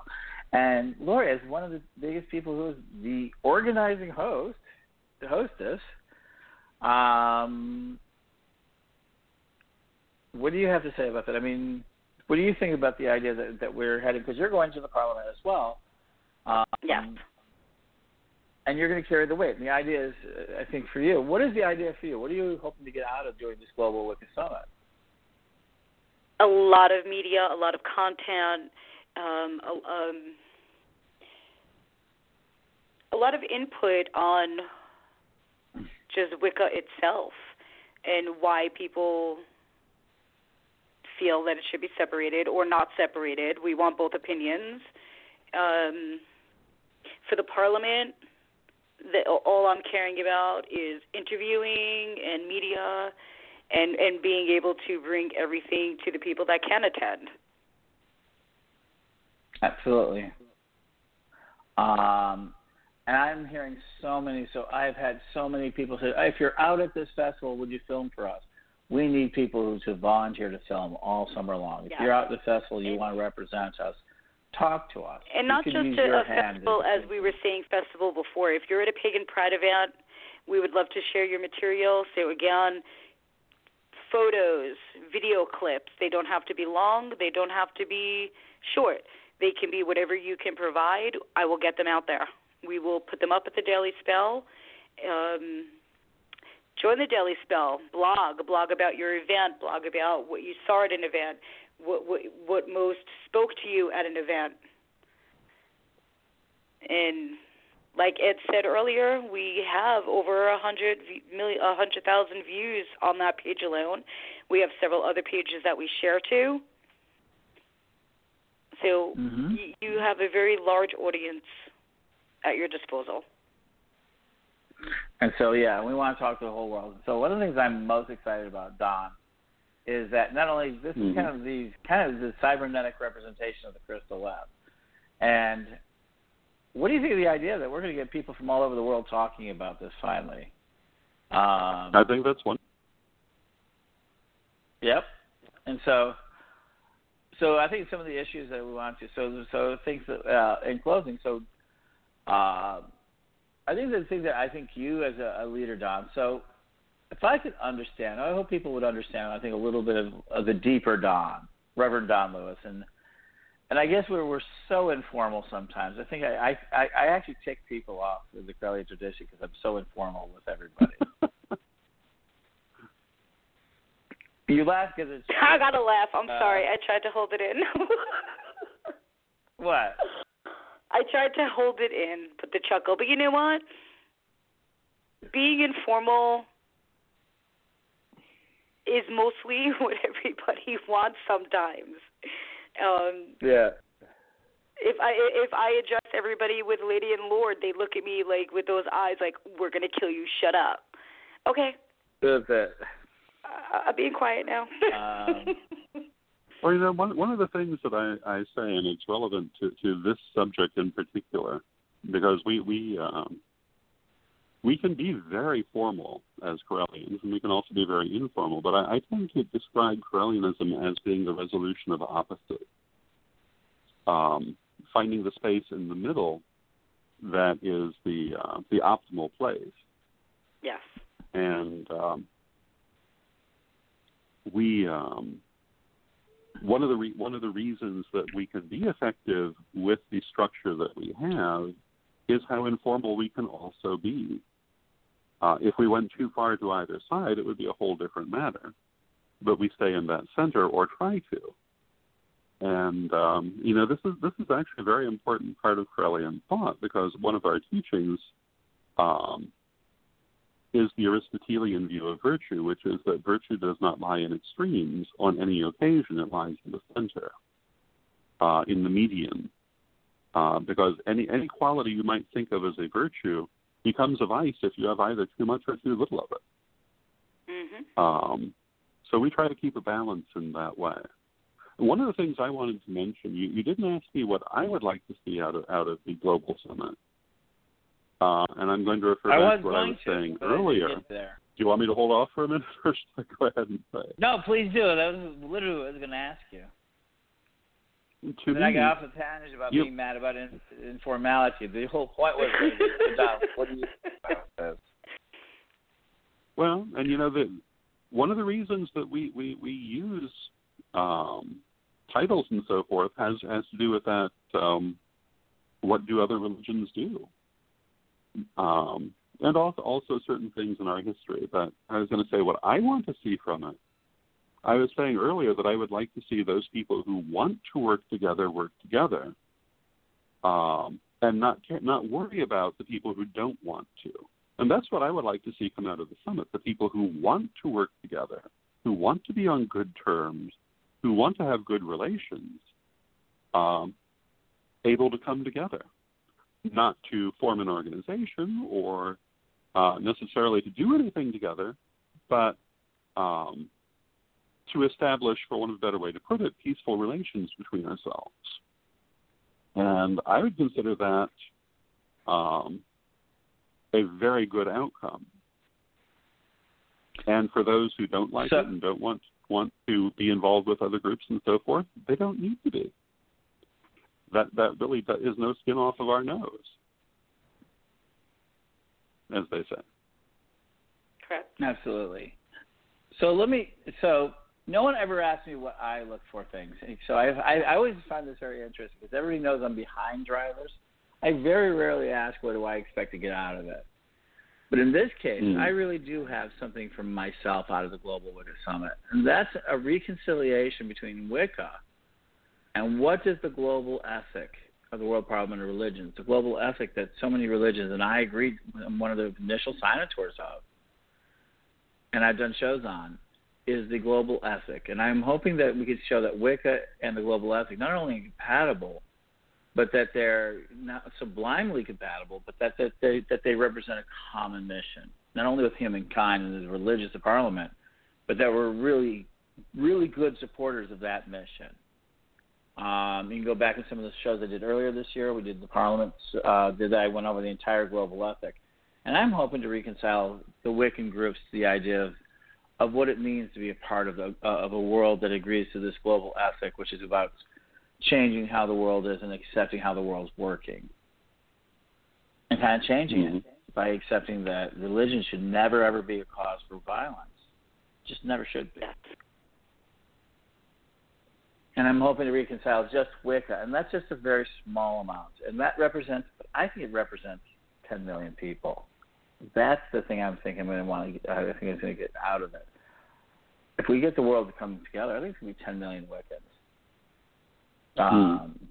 that would come together that week. I think you're going to see about 10 million people.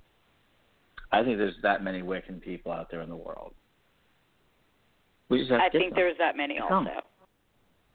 We just have to get them all to come. I think more that they're afraid to step up and voice their opinion than them not being there. I think the numbers that people think for Wicca is much smaller than it actually is. So we have the technology, we have the capability, we have the will, the execution, and the power to create a place, a safe space for voices all over the world to try Wicca. And they can do that by contacting us. Check out thedailyspell.com/GWS or write editor at thedailyspell.com to get more involved. It's coming, and it's amazing. Any last thoughts, Don and Don, before we go on? No, not really. I think we've covered a lot of ground. We did cover a lot of ground. And in the third hour, I'm going to have my friends from Heartland Pagan Festival going to be coming here. We're going to take a musical break. So, Lori, I will give you the last word before we go to a musical break.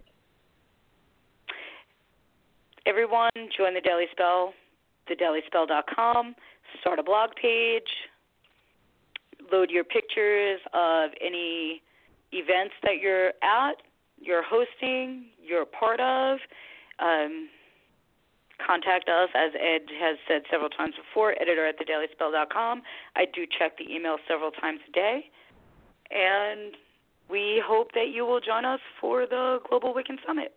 And you can catch them all at the festivals they're going to be at this year. This is Correllian Family Hour. Next week, the Correllian Family Hour will be coming live to you. I guess we'll figure that out, but we're going to be coming out from one of the festivals, as well as, who knows what we're going to cover. The Correllian Family Hour is a great hour of talking about the Correllian family with Most Reverend Donald Lewis, High Corral, who brings us, with his various companions, a way of doing it and bringing it live. And we're going to take our musical break, and then we're going to be back with even more about the festivals and things like that. And you can always check out everything at, Correllian.org? Yeah, you can get there through .org, but it's also .com. Oh, it's .com too. Okay. Well, it's easy. You look at Correllian, you'll find us everywhere all. But Mexico. So I'm going to go, and we're going to leave with Kellyanna and Wendy's. We're going to do, Jenna Green and Kellyanna. We're going to be with Green Sleeves, and we'll be back with more on, I hope we're going to be talking about fashion and more about festivals when we get back.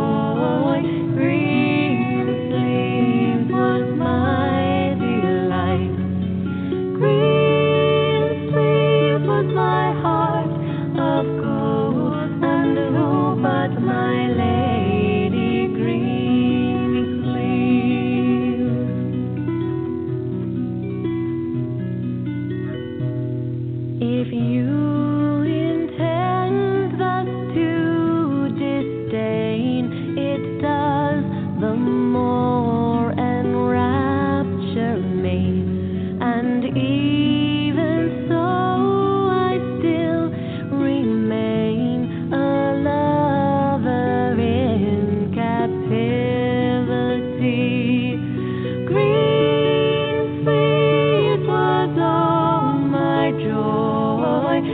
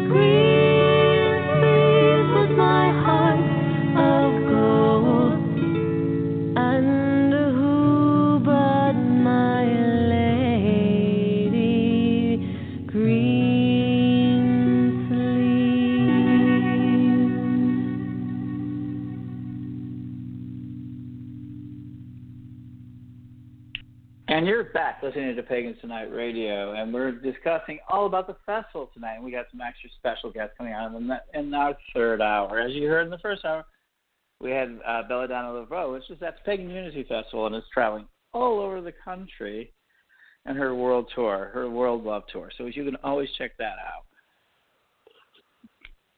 And we were talking with Don and Lori, Reverend Don Lewis, and everything about the festivals they're doing this season, and a lot about kind of the idea of community in our own online festival we're doing later this year, actually Summit, with the Global Wicca Summit. And now I'm back with author and of the three, I'm going to get this right. As you know, long day at the Worm Farm, but let me get this right. It's the Three Gates Festival, right? That's correct. Three Gates Gathering. Terrific. And I got that right. So Three Gates Festival, Don's going to be there. I've been hearing great things. This has like gotten to be on the radar this year. Yeah. Can you tell us a little bit about it? Well, Three Gates Gathering has been going on now. It is in its 10th year. It started in Tonganoxie, Kansas, and is now in West Plains, Missouri. What's really interesting about Three Gates that makes it a little different is that it's actually a weekend mystery school. We have 3 tracks, 3 particular topics, and we bring in speakers, and they do 3 in-depth workshops in that particular track. This year, we've got Reverend Don Lewis doing intuition and divination, and he's going to do 3 workshops so that he can really dive into that. Don Davis is doing tradition versus traditionalist, and Gina Lamonte, who most people know as Nine Toes the Bard and is actually quite the accomplished Kabbalist, is doing something called the Magic Cube. So it's a really interesting opportunity to dive into topics that interest you and to actually get a full-blown, or as much as you can in 3 hours anyway, a really solid base on those particular topics. Oh, it sounds like almost like I love that sort of idea that it's a mystery tour, almost like an ecstatic experience in and of itself. Indeed. So now you're out at Pagan Unity Festival today too. So that's another festival. How's that going? Pagan Unity Festival is going great. I'm actually sharing a cabin with Belladonna Laveau, and it's kind of funny that I'm actually sitting in the pavilion at Pagan Unity Festival right now. I mean, you were saying that, this is about community, and really all of these festivals are about community, for us to be able to pull together regardless of what our paths are, and to be able to share in each other's energy and share in the information that we all have to share with each other. I think if I had to redo my pagan experience in life, I mean, when I get a chance to continue it, because I've made my commitment for the next 25 years, and people are going to hear about that when I do Heartland. And people don't know it, but I'm actually going to be at Three Gates Festival too, as a guest. Just like Don's coming to Heartland as my guest, Don is taking me to Three Gates, so I'm looking very forward to this event. And we're looking forward to having both you and Don. Yes, and so Don and I are kind of we're learning to be we're learning to be supportive. It's very interesting to be supportive of a road trip is supportive, because we've discovered we both can't do festivals at the same time. We cannot both do the experience at the same time. One of us has to be like, okay, we're going to take care of the other person while the other person does the working, because it gets pretty intense at times. It sure does.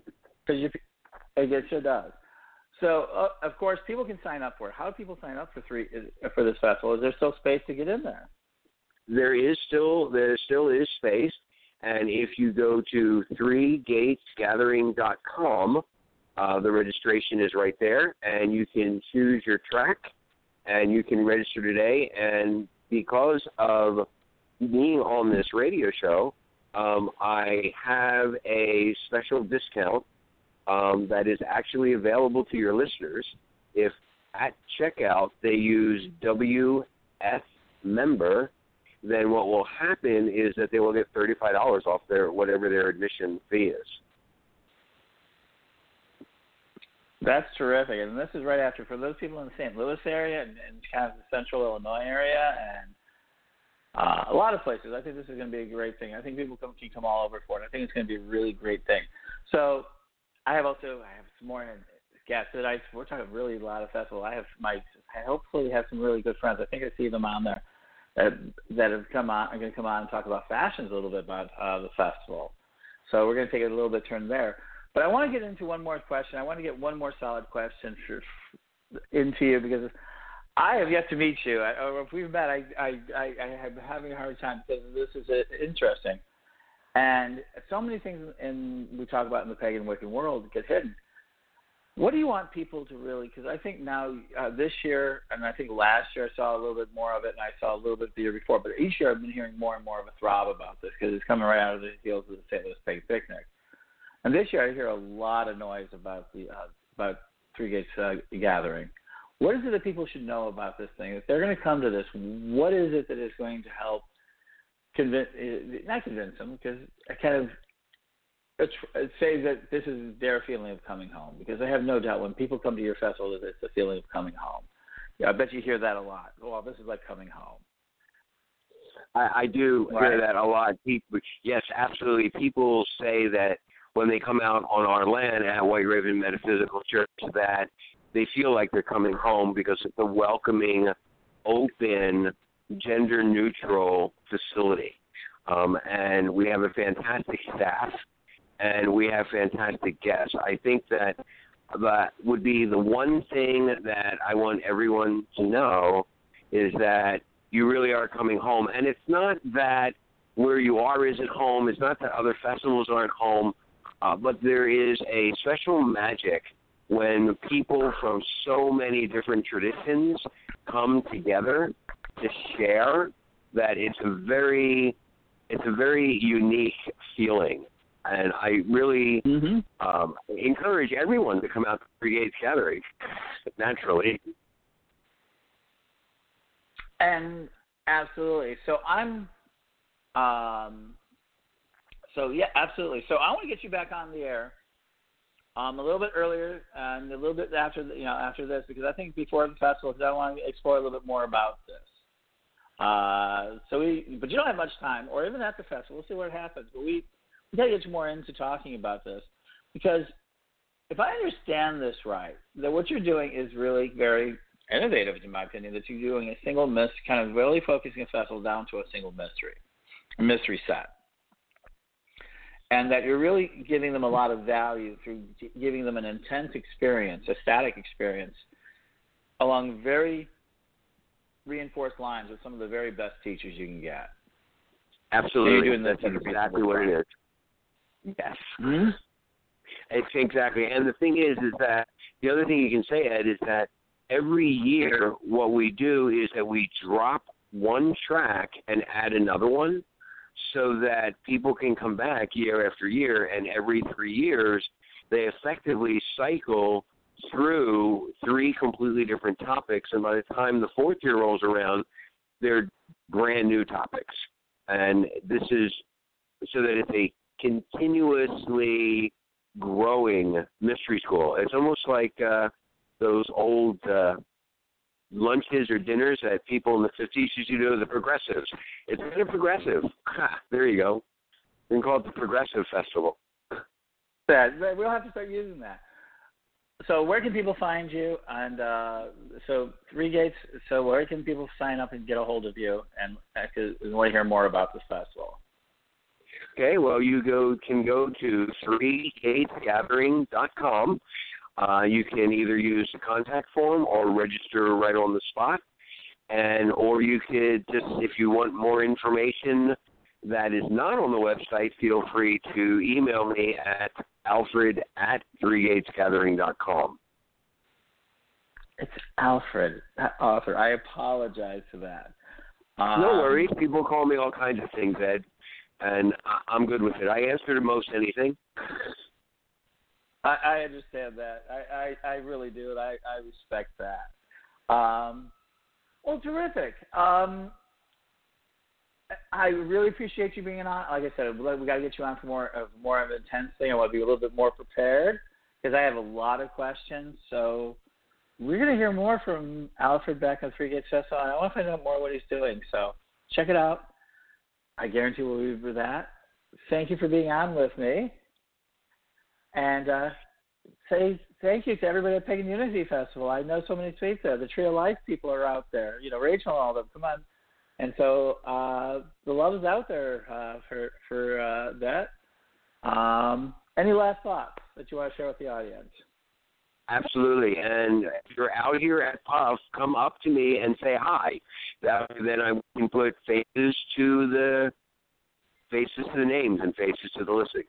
And thank you, Ed, for taking this time to... Absolutely, and I appreciate it. So we're going to take a quick minute break. We're going to be back with even more about festivals. We're really excited about that, and I expect to see you all at Three Gates Festival. We're going to be back and talking about Heartland. We're going to be talking about festival clothing because after all of this talk, what are we going to address? But we're going to take a quick break with Kellyanne and Wendy Roll early one morning.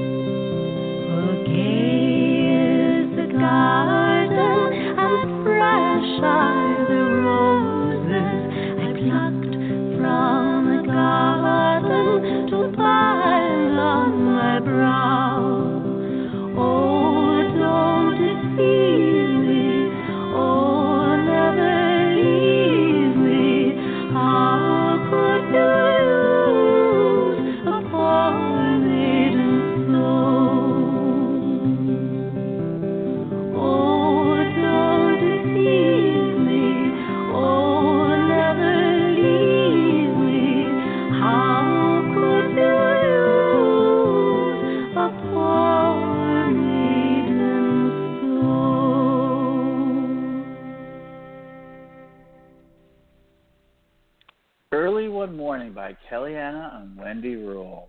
And you can always get any of their music throughout the web and that sort of thing. I think our station manager, Pam Kelly, is more than happy to help you find the pagan music that you want. And we need to do more about pagan music here in the future. But if you do want to talk about pagan music, there's the festivals. We've always talked about the festivals. What's festivals without fashion? And I have some really good friends. Let them introduce themselves right here on the air, because these are, if you want to know about fashion, I think these are some of the best people to know. Are you there, Ray? Yeah, I'm here, Ed. Very good. I am your only guest tonight. Oh, but I will. From I your can group. talk Yeah, for. we'll be bringing on Liz Hamilton as well here shortly. Wishing famous, a young millennial out there. But I've been seeing your web page, or your Facebook page, and things like that. And you guys have really so. I've got Caesar Heartland, which I'm returning to next weekend, which I'm really excited. Oh, we all are. Oh yeah, that actually feels really good. I'm actually very thrilled by that. Surprisingly, I'm surprised. It's one of the big surprises of the year for me. I'm not doing a lot of festivals. I've been really working hard, but a lot of what I do today is because of that. But you're doing you're doing a shop. You have lots of stuff that you're doing. And I think that it's a company that started at festivals. That's our roots. Right. I mean, we're just so excited that we've moved into walls that don't move with the wind. Okay, I guess that's the important point. So it's all roads. Well, import, it started right? out. It's all roads import. All roads lead to Rome. All roads lead to festivals. It's Neil Goodman, Greg Meister, and myself, Rain Dove.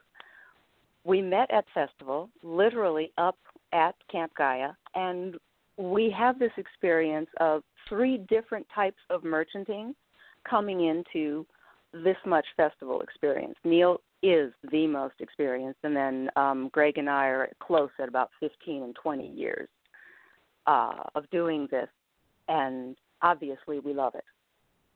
So we bring this because we like the festivals. We love the people. These are our people. This is where we can see eye to eye and really, really reach the people that we want to reach. And we understand as merchants how much fun it is to go shop. I mean, who thinks of anything but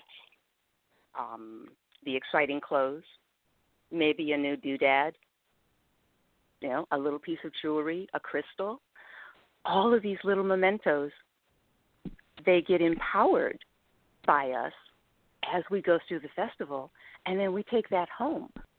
And then we have that little memory. And for those that work in the mundania, if they have something from the festival that will pass for their office environment, they wear that as a little bit of a, hey, I'm bringing some of my sunshine indoors. So as merchants, we understand that is like such a big part of the festival experience. So we listen, and every year we're trying to bring something new and different and exciting. So that's what the Facebook page is about. That's, always broadcasting the new and the different and exciting to our peeps. That is one of the best explanations of merchandising at a festival I've heard. I really think that's a profound insight. And I actually consider you and Neil and all of the Heartland merchants that I've met, and Neil on the road too, and being on the road too, is one of the best merchants I've ever seen. I will absolutely. Oh my gosh, they add a lot of value to festivals. And I was explaining earlier, so when we're talking about the idea of the festival as a temporary consensual village, that the idea of abundance is that the idea of merchandising or being the merchants, and it says every festival seems to have them, is this old idea of basically sharing the wares. And people say, well, the only place you could buy this stuff was at festivals for a long time. Yeah. Do you find that still to be true? Or now with the store, does that change? It does, and yet it doesn't. There are things that sell equally in both places, but there are, again, some people that wouldn't come anywhere near my store because they live so far away. And the only chance they get is that one time a year when they come in and they're at festivals. So I don't leave anything anywhere. Everybody's going to have exposure to these things. And if you look back at merchanting in itself, going even in medieval times, it was always bringing something new and something exotic from faraway lands. And that's what we're doing as importers. We're bringing the exotic, something different, something you're just not going to find at Target. Please. That's absolutely fascinating. And also, I think, so one of the things I came to realize about festivals, because Rainier is very much involved with the intense period of time that I spent at festivals to try to really understand them. And which kind of kindled my desire to have land, which kindled my desire to do what I'm doing. And I'm hoping at Heartland that it all comes to kind of a full circle with some of the workshops I'm doing. But the workshops are like, okay, if you're coming out to see me in the workshops, okay, that's great. But I'm really excited to come out and see all the people there, because I think this is real, true, and authentic people are. And I've said this over and over again. If you only do one festival every year, Heartland is my favorite to do. This year I'm actually dragging my friends along with me. Oh, yeah. So, yeah, I'm bringing Don, I'm bringing Liz, I'm bringing my friend Lisa. But one of the things I think is profoundly different about your merchandising is you spend multiple hours with people in somewhat a casual to formal way. I mean, it's not like you just people come up and look at it and buy and just go. It's not like a city festival, city urban festival. You come out there and you've got thousands of people. They're coming in. You try to sell them as quick as you can, get in and out. You're literally spending hours with people, more or less. Oh, looking at your wares. We look upon them as guests honoring us with their presence. Mm-hmm. We can't, we really, again, as traveling merchants, hospitality rules. Without it, our lives would be insignificant. And so we try to be gracious hosts at all festivals. Without our customers, why would we be there? So, of course, and we want to hear the stories, and they want to hear the stories. We're still carrying on this same tradition that merchants did in the beginning of merchanting. I'm just finding this a fascinating subject, because I'm becoming convinced more and more that I've been a merchant many more past lives than I care to admit. So, or I think one of the profound things I think that I've realized is that people, I have no doubt that it could very well be true, because we've been trading for a very long time. And I think one of the reasons I was so glad that you came on is that one of the insights that you and Greg and Neil gave me on the road, especially between Heartland and being on the road, about the merchandising, was how essential your support is to the festival goers, but also to the festival people. Neil, I saw had first aid kits available. I mean, that was really surprising. I hadn't seen that before, right? Neil had answers to very simple questions that a lot of novice campers had that came by. I actually saw him grab something out and says, "Hey, you need to get a drink of water. You should get some water right now." And the kid came to him and he just had him water. So sit. And he gave him about a 2 or 3 minute warning with him and his friends that you guys really need to drink water. Beer is not enough.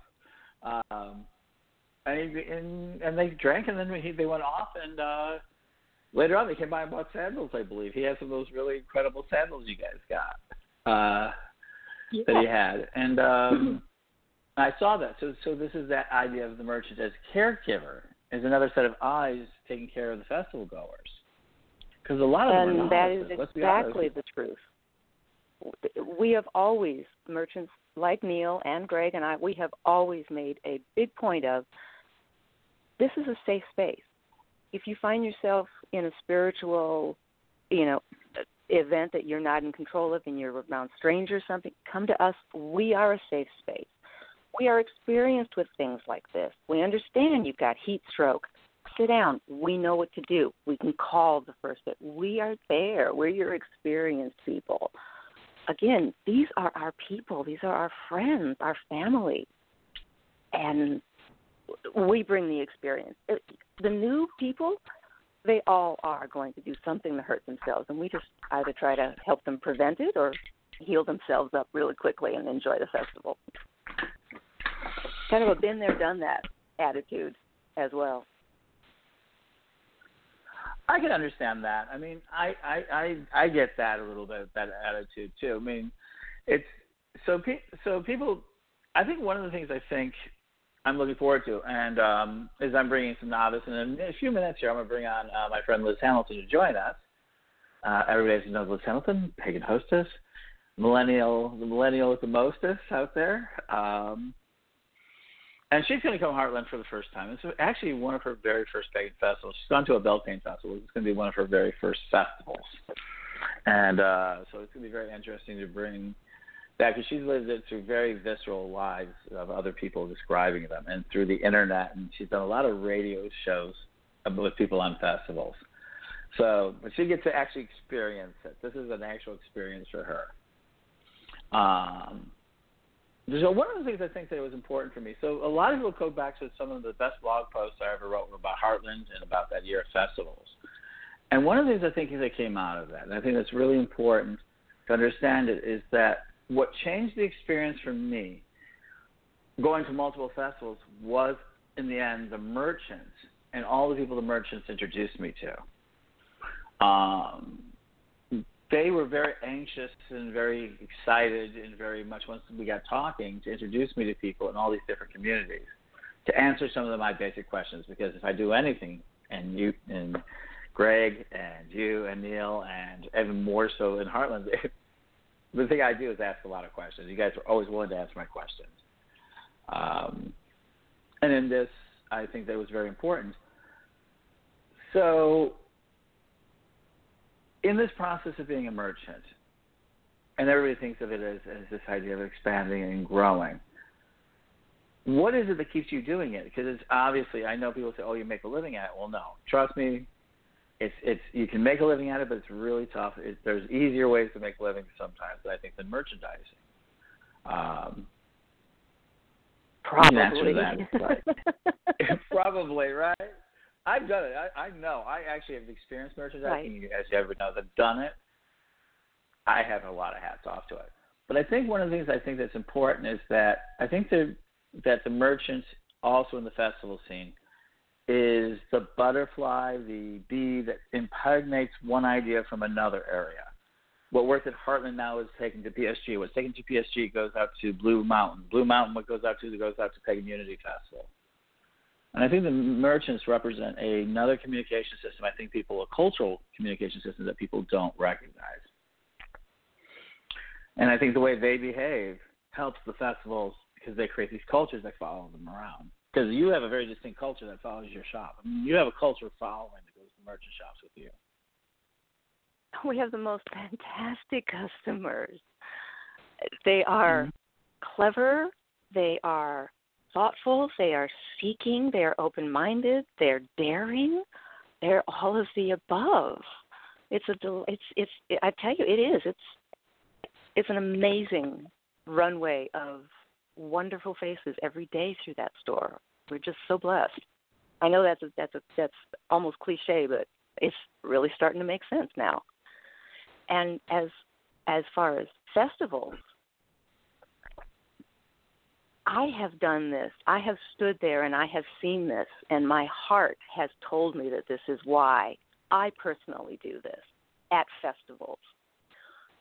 During the day, okay, it might be 95 and a humidity equal and everybody's dying, but that one girl who is wanting that one special thing that she wants to wear because she's here on her first festival with her new husband, and she just wants to be pretty for him. And I get to put her in this pretty little dress. I don't care what size she is. She deserves to wear a pretty little dress. And then that evening, I see her dancing around the fire in that beautiful dress, and her husband looking at her with nothing but love in his eyes. That's it. That's why I do this. That's the reason. We are told in so many ways what to wear, why to wear, how to wear it, and we're so uptight. And all we want to do is walk out with our head held up high and find somebody looking at us with approval. And if I can help that, I'm all good. That's it. I think that's the bottom line. Absolutely. Right there. What else is life about but to love and be loved? Agreed. And that is the joy that we get in the store when we see someone walk out going, I look good. And everybody in the store goes, you do look good. That's what we call celebrating. And it is, absolutely. So let's see if Liz is there. Push the button, Liz. There we go. Come on. Do-do-do. Are you there, Liz? I am. Hello. How are you? And you were with Rainbow. Hello. Rose Imports. And awesome. That is. Pleasure to meet you. So Liz, so I'm bringing Liz on because Liz has no, let's for all practical purposes, has no festival dress. She was talking about overpacking, about how she was going to get there, what she needed to bring with her to Heartland. And what should she be thinking about wearing? I mean, she can buy clothing there, and I know that sort of thing. But what are people? So Liz, somebody like Liz would be wearing these for the season this year. Oh my goodness. Well, Liz, why don't you describe yourself a little bit? Why don't you tell people so that people know? Okay, so like as far as clothing, I am very eclectic. I like big circle skirts. I like jeans. I like sandals. And I like T-shirts, comfortable clothing. If it's not comfortable, I'm probably not going to be wearing it for very long. That's my elevator, who am I clothing-wise speech. Oh, well, girlfriend, you've come to the right muse. Awesome. Our, like the seas of diamonds, the carrot cut color. We are about comfort, color, cute, and did I mention comfort? That is. Yes. Oh yes. If you were to go into my store and to shop for a festival, you would be first of all overwhelmed with the color, and that is the whole part of the joy, is to see all of that color because it makes you happy, right? Absolutely. So, yeah. And there's no rules. You can mix and match. We don't care. And we've got people wearing, whatever. Ed? Huh. I just realized something. You're right about your being more colorful. I absolutely remember your shop being more colorful than most. That was very interesting. We're It's all a very about interesting insight for me. Well, you got to remember that, as everybody knows, I'm double colorblind, so it's something that I don't really pay attention to. In hindsight, yes, you're right. A lot of color, huh? It is hard to miss. It is hard to miss. Well, I mean, in a world where you're double colorblind, I guess it's one of those things that you just don't really think about because you can't see any of it. Yes. Which, by the way, that really is. As a person who can see color, if my life were like more muted or whatever, that would just be devastating to me anyways.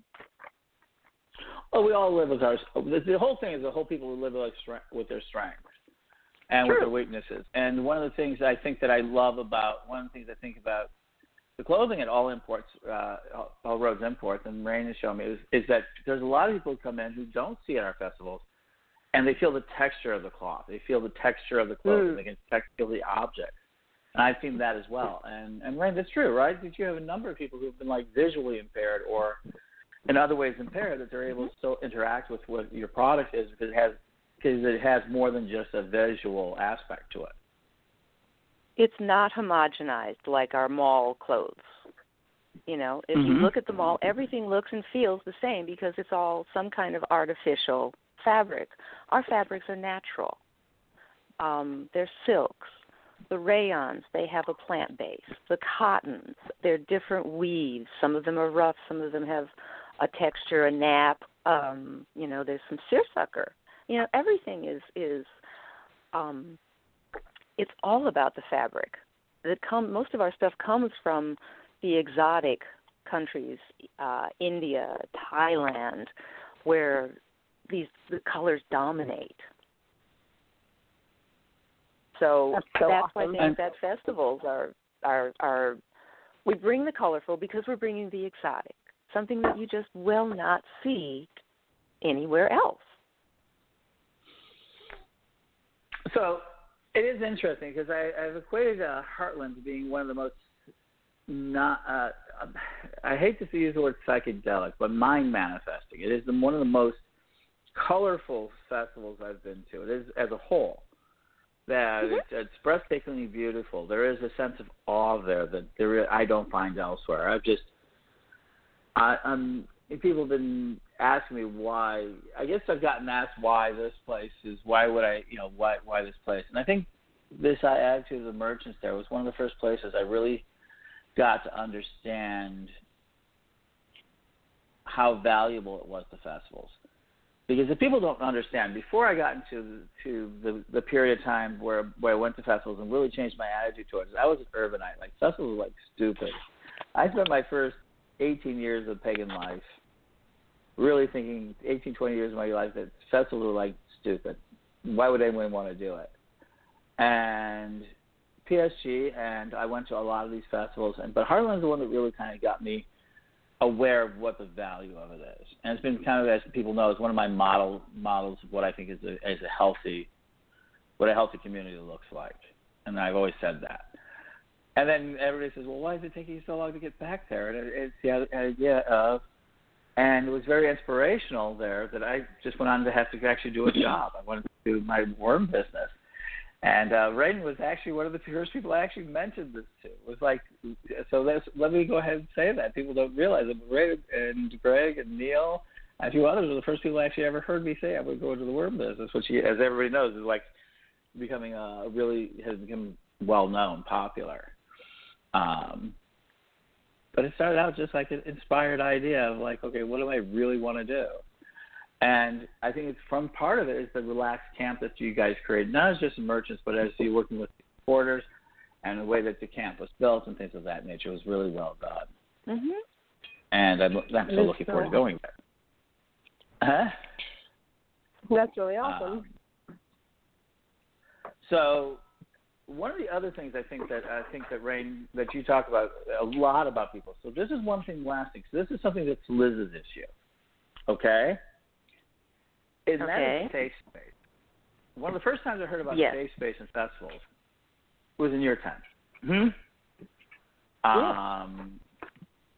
And it was especially for the young ladies. It was very important for the young ladies. It was not so much young men. I didn't see it so much for them, but and it was for everyone. I mean, it wasn't not discriminatory, but I found people who found more counsel was oftentimes the younger ladies, especially after sometimes really difficult nights of, kind of these passages, that you go through when you're just kind of having really a free life. All your choices are your own, consequences are your own. You're kind of doing things, and now you have to be accountable. And you really help people be accountable with excellence. The only way I phrase it, with happiness, with joy. Like, okay, let's, how are we going to handle that? Because I think people get overwhelmed emotionally. And you really talk about safe space. Would you mind talking about that a little bit? Absolutely, I would love to. One of my favorite soapboxes. We go to these festival environments. Liz is too.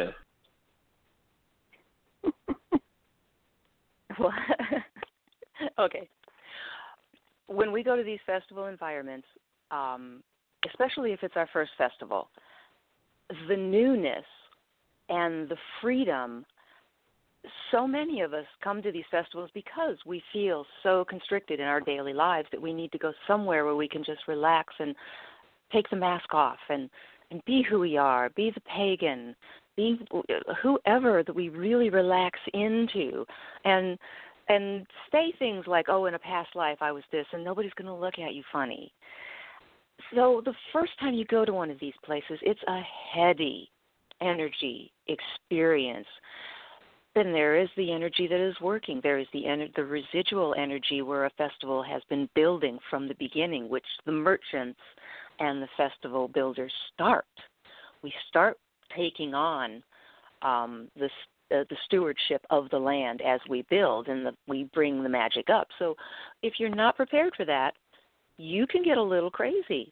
Throw in a little bit of alcohol, a little bit of heat, and probably not enough to eat. And you can find yourself in a little bit of a dizzy place, either emotionally, physically, or perhaps just energetically. You could find yourself lost right there, standing in the middle of everybody that you know. You could suddenly find yourself lost. If you're not comfortable where you are standing, if you find one of us, you go to one of the merchants and you say, I just need help, or give us, you will be there. You'll be safe. We know how to get hold of first aid. Like I said, we're the ones with the experience. If we haven't done it, we've seen somebody else go through what you're going through.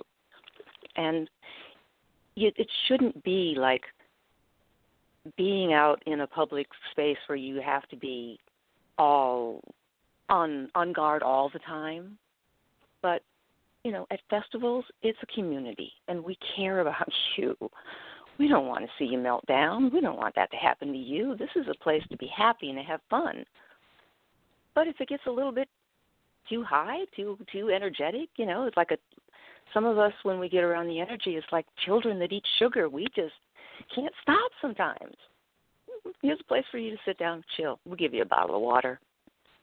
We'll let you know. And we have sunblock.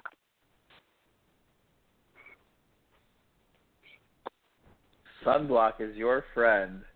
I have learned this many, many times.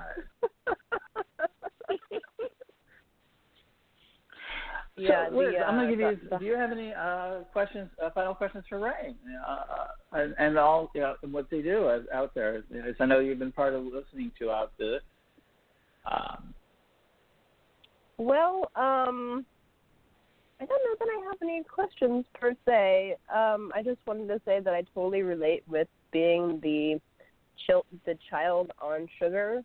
Like sugar cubes, just feed them like a bag of sugar cubes and say, okay, go play outside now.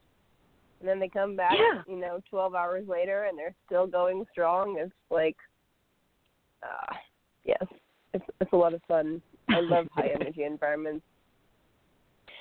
Yeah, and they're wonderful as long as you can stay in control. But if you lose that, if you slip and you lose it's easy to get you back in balance. Don't panic. You come to us.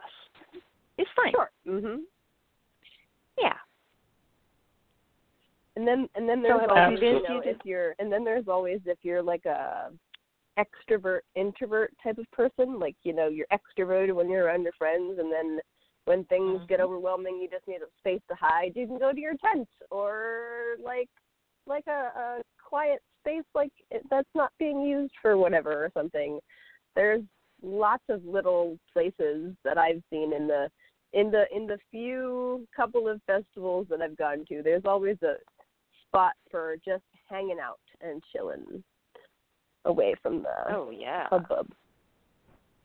Oh yeah, there's a lot of chill involved in festivals, and seriously, one of the reasons that I really believe that we still do this is because we call them our workations. Because for one, nice. In our frantic lives, we actually get to sit down all day. And so, it is worth it. That's really awesome. It'll be interesting because because it's been for me organizing my thoughts. And, as everybody knows, I've been beaten on to write a book, Cyber Ministry. Because for so many reasons. And I know. If you are a ghostwriter who is interested in being ghostwriting with me, please give me a call. You know my number. Look me up. I feel like it's become my nemesis is the idea of writing a book. But so Harlan's has been a great place. I'm going to be doing like a lot of the stuff that I've been working on the last couple of years because everybody knows I kind of fell out of the world and been doing my worm business. And as you know, I've got a couple of farms under my belt now. It's really kind of an interesting mainstream way of looking at the world and being very pagan. And I was very excited that Harlan asked me to do this. It came out of the blue. I really didn't expect it. I mean, I had a couple other things asked, but this is of course I would do this event. So I'm really glad to be going back there. And one of the things I'm most looking forward to going back and seeing is, all of the merchants, and not especially you guys, but there's also this idea that you guys are doing, and I think this is the last piece I wanted to follow you, is that there's a rites of passage at festivals. At some festivals, there's a rites of passage. And at Heartless, Yeah. there is a very strong sense of not rite of passage. It's not hazing. This is not what I'm talking about. But like, you can know when you've gone there a couple of times, or people who've gone there always want to help the other people who haven't gone yet or who are doing it. There's this sort of rites of passage you go through there that's very unique to the property, and I think you guys do that very well. Can you speak to that? I mean, I know you're involved with that to a certain degree. Well, it's pay it forward. Again, if you're not an experienced camper, and you go up there for the first time, you're going to be you're in neon, really, to those of us that have been at this for a while. And if you've obviously borrowed the tent and there's no instructions, we'll point and laugh for a little while to get you the point, but then we'll come and help you. And if there's anything that's over your head, everybody probably can use an extra hand all the time. Once you get your feet under you, it is your rite of passage. We'll point and laugh, but we'll help you out. We'll give you advice. We're all in it to have a great festival. I think people forget that. I think people really honestly forget that we're all in it to have a great festival. I think that's a great point. I think people forget that. I actually have not heard anyone else say that tonight. They were all in it together. Well, our mundane lives just need to be shed at the gate and accept that this is a fantasy world where we choose the rules of good conduct, of polite society. We choose how we want to dress. We choose how we want to believe. And we choose to respect each other and their right to those things. And we want to encourage this respect to grow. And so we want these new people to come to these festivals and take this experience back. And, merchants should shift around so that each festival is different, and new ones need to come in. It would be suicide for us to not help each other. It would be impossible to think of, a situation where you're just going to sit and let the person fail. Again, we do get our enjoyment of pointing and laughing. It is our trademark, but we still get up and help. Absolutely. I can't tell you the number of times that my merchandise has been saved by who knows whoever was passing by when the wind just took one side of my tent and the gale force storm was tearing down my clothes. I just can't count that. And it's not a case of keeping track. You just do it because it needs to be done. That's all. It's what should be common sense and common courtesy, but to be unusual these days. That is unfortunate, isn't it? Well, we're bringing it back at our festival. That's right. We put the fun in festival, and it's fun for everybody if everybody's having fun. Absolutely. Really. And so you can see really all roads looking forward to at this happening. Heartland Festival. How can people find you? How people can go see you? And if you're on a road trip, where can they? Tell us everywhere where we can get a hold. How do we come and see what is this magnificent thing that you've done? Well, if you're in Westport, we are at 1004 Westport Road, which is right next to Half Price Books. If you are like any pagan, you know where Half Price Books is in Westport. Yeah. And at the festival, at Heartland Festival, if you enter Merchant Circle, you go straight back is the large tent. Halfway down on the left is going to be Neil's tent. So Neil has traditionally had his setup right there. So that's his section, and we put another tent at the other end. Really, you can find us within walking distance of wherever on Merchants. The Merchants are at the top of the hill, as you remember. So you climb the hill or you climb the stairs, and we're right there. I'm 60. Yeah, I'm very happy that I'm about 55 to 60 pounds lighter than I was the last time I was there. So oh, yeah. we all are, aren't we? Oh yeah, it's much easier without that small child on your back.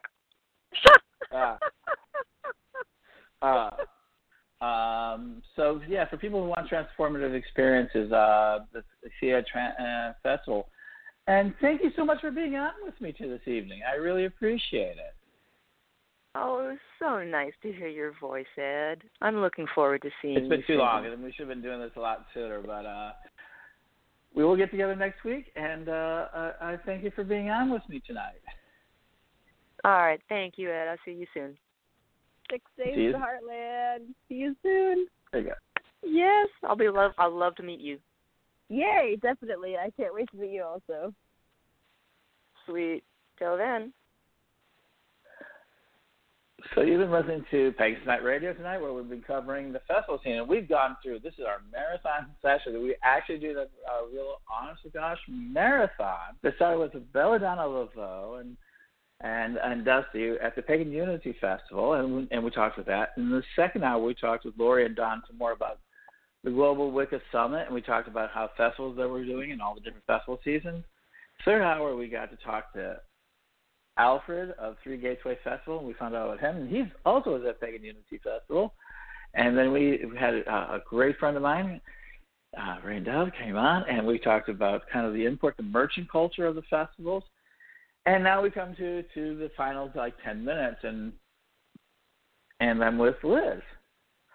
And what a whirlwind night of a show! I can't actually believe it. Real 3-hour show. So fast.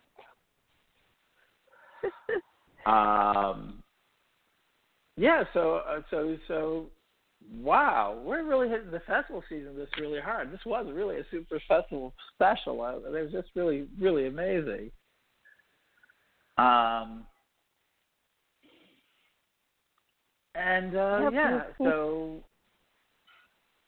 So let's really quick talk about you a little bit. Let's go ahead and get you in here, because one of the reasons why you're going out into the festival world is Witch and Famous Agency, right? You're wanting to learn more about pagans, right? Wiccans and all yes, that. Yes, indeed. I am of Witch and Famous Agency, and this is a one-of-a-kind business that I actually started with you, Ed. You are my partner in this venture. So this is like a total plug for us two here right now, right? And yes, absolutely. So my the whole thing about Witch and Famous is helping people learn to help themselves. It's like almost a symbiotic relationship. You know, you come to me, I go out to the people and say, hey, we have this great person over here. Oh, you need a psychic at your next, insert event type here. Are you having like a hen party, or are you having a tarot festival or something? A psychic fair, or you need, various skills. I've got 8 people now. Great talent. Mm-hmm. Many years of combined experience. And we want to make these people famous. We want to make them famous to help make you famous, to help make us famous.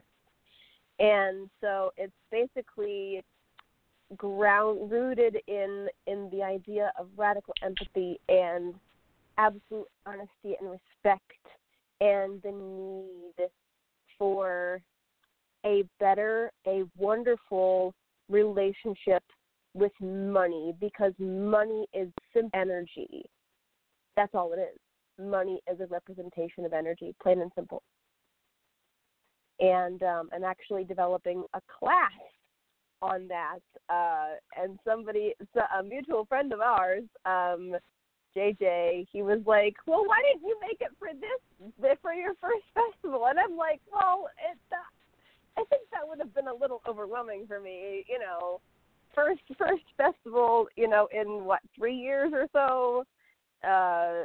Second festival overall, and I'm giving a class, But there's plenty of time. I'll be to many festivals before I pass from this world. knocking on wood. And that's it, isn't it? An So, important part of all what we're trying to do out there is that you're trying to live a kind of new life. You, like everybody else, trying to apply these principles that Rain just talked about. She loves being a merchant. She's chosen that life.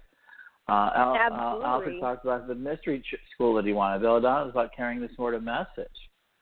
Absolutely. I mean, I got to go to the grand opening of the Parliament last night. Yes, and you hid it from all of us. It was such a surprise. That was hilarious. Was it a surprise? It was wonderful. It was. I didn't even know that it was happening. Mm-hmm. So for people who don't understand, the Parliament of World Religion is a very important part of what we do. And they have an office in Chicago, and they had a reopening of new offices. Right. And they have like a little museum and everything else. It's really kind of cool, but they're really trying to work on their program. And they're trying to be more inclusive into the city. So I went there. But I didn't tell anybody I was going because I missed so many things, and I worked so hard, and I missed so many things. I didn't want anyone to be in anticipation and then be disappointed if I didn't show up. That's understandable. Absolutely understandable. So and I think the surprise is better. You were talking about the whole transformation sort of thing.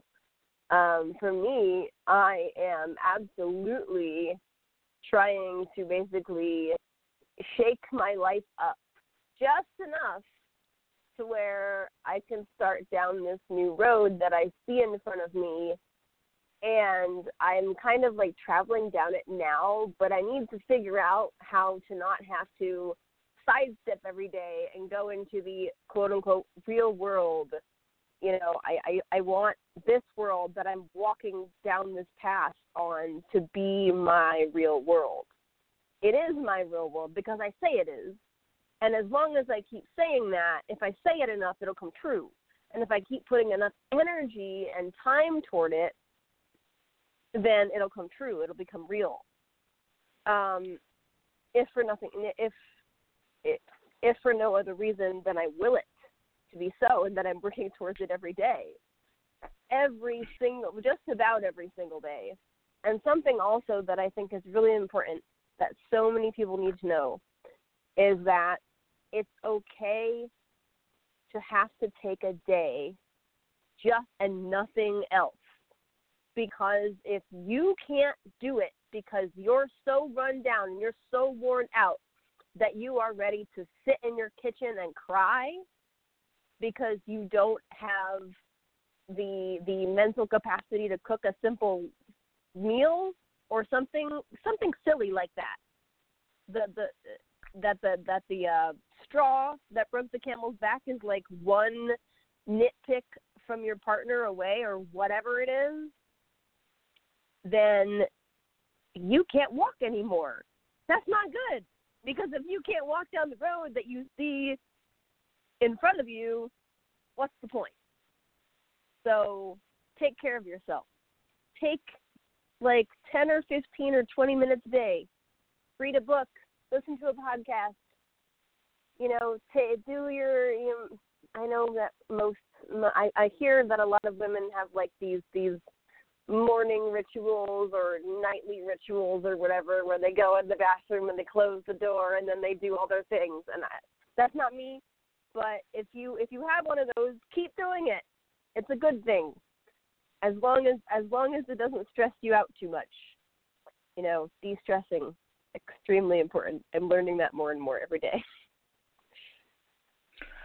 Yeah, it is interesting. We got about 4 minutes left of this marathon show. We really did a 3-hour show. I'm so proud of us. We probably had about half an hour Super Festival special. And next week we will see if we're actually going to bring you live from Heartland, where we're going to actually try to do some live broadcasting.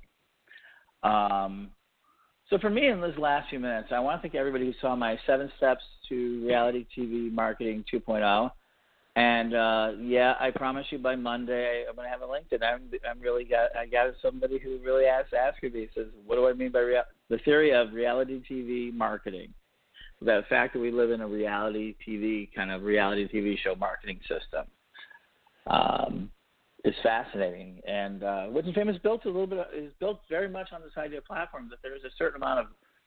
So we have a saying, and it's part of our of what I believe, but it's also in there: where attention goes, magic flows. Absolutely. And we now hear more than anything else in the social media world, what is the most important singular thing? Attention, getting people's attention. So where the attention goes, the magic flows. Social media is the most provocative tool of capturing mass attention that we've ever created. And isn't that something else? Right. I find it fascinating that that the quote unquote mundane world is just more and more every day becoming more magical. They're just using different terminology. Scientists are discovering things that a lot of it there's different terminology. You know, like they instead Peter of Diamond is called automagical. Well, yes, he is amazing. I'll give you that. But he is one person in how many billions? You know, he's not your everyday guy, is he? He is one of those. Yes, he is. He's thinkers. a guy with a lot of good thoughts. You know, he's a billionaire. He's trying to go capture planetary resources. Goodman just basically said that this week. It says that technology is magical. He says what we think we can create. Absolutely. If we have the tools to make it. Absolutely. And so that's one of the big things. So I think gathering attention, I think that it is. I really think that in these last few minutes, I'm seeing more and more the sort of idea of commitments that we're heading towards the idea of kind of making it. So, Liz, how can people contact you? Last 96, how can they contact you? My millennial priestess with the mostest. witchandfamousagency@gmail.com or elizabethhamiltonhps@gmail.com. Or go to witchandfamous.net and check out what you got there, right? Yep, that's true. That's very true. We have lots of great products there for you guys to buy. Lots of great readings, lots of great books, unique books. You know, some of them are first edition, first printing, first edition, second printing, that kind of thing, collectibles. So if you have a bibliophile who needs a new book, check us out.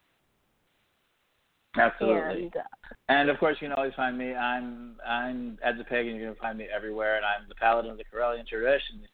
It's just moving across the evening skies. And there's been another edition of the Correllian Family Hour. And I've been transmitting here in the later part of the age of the first age of America, and we're about to see the second age, great age, come past. And I hope that you will continue to join us.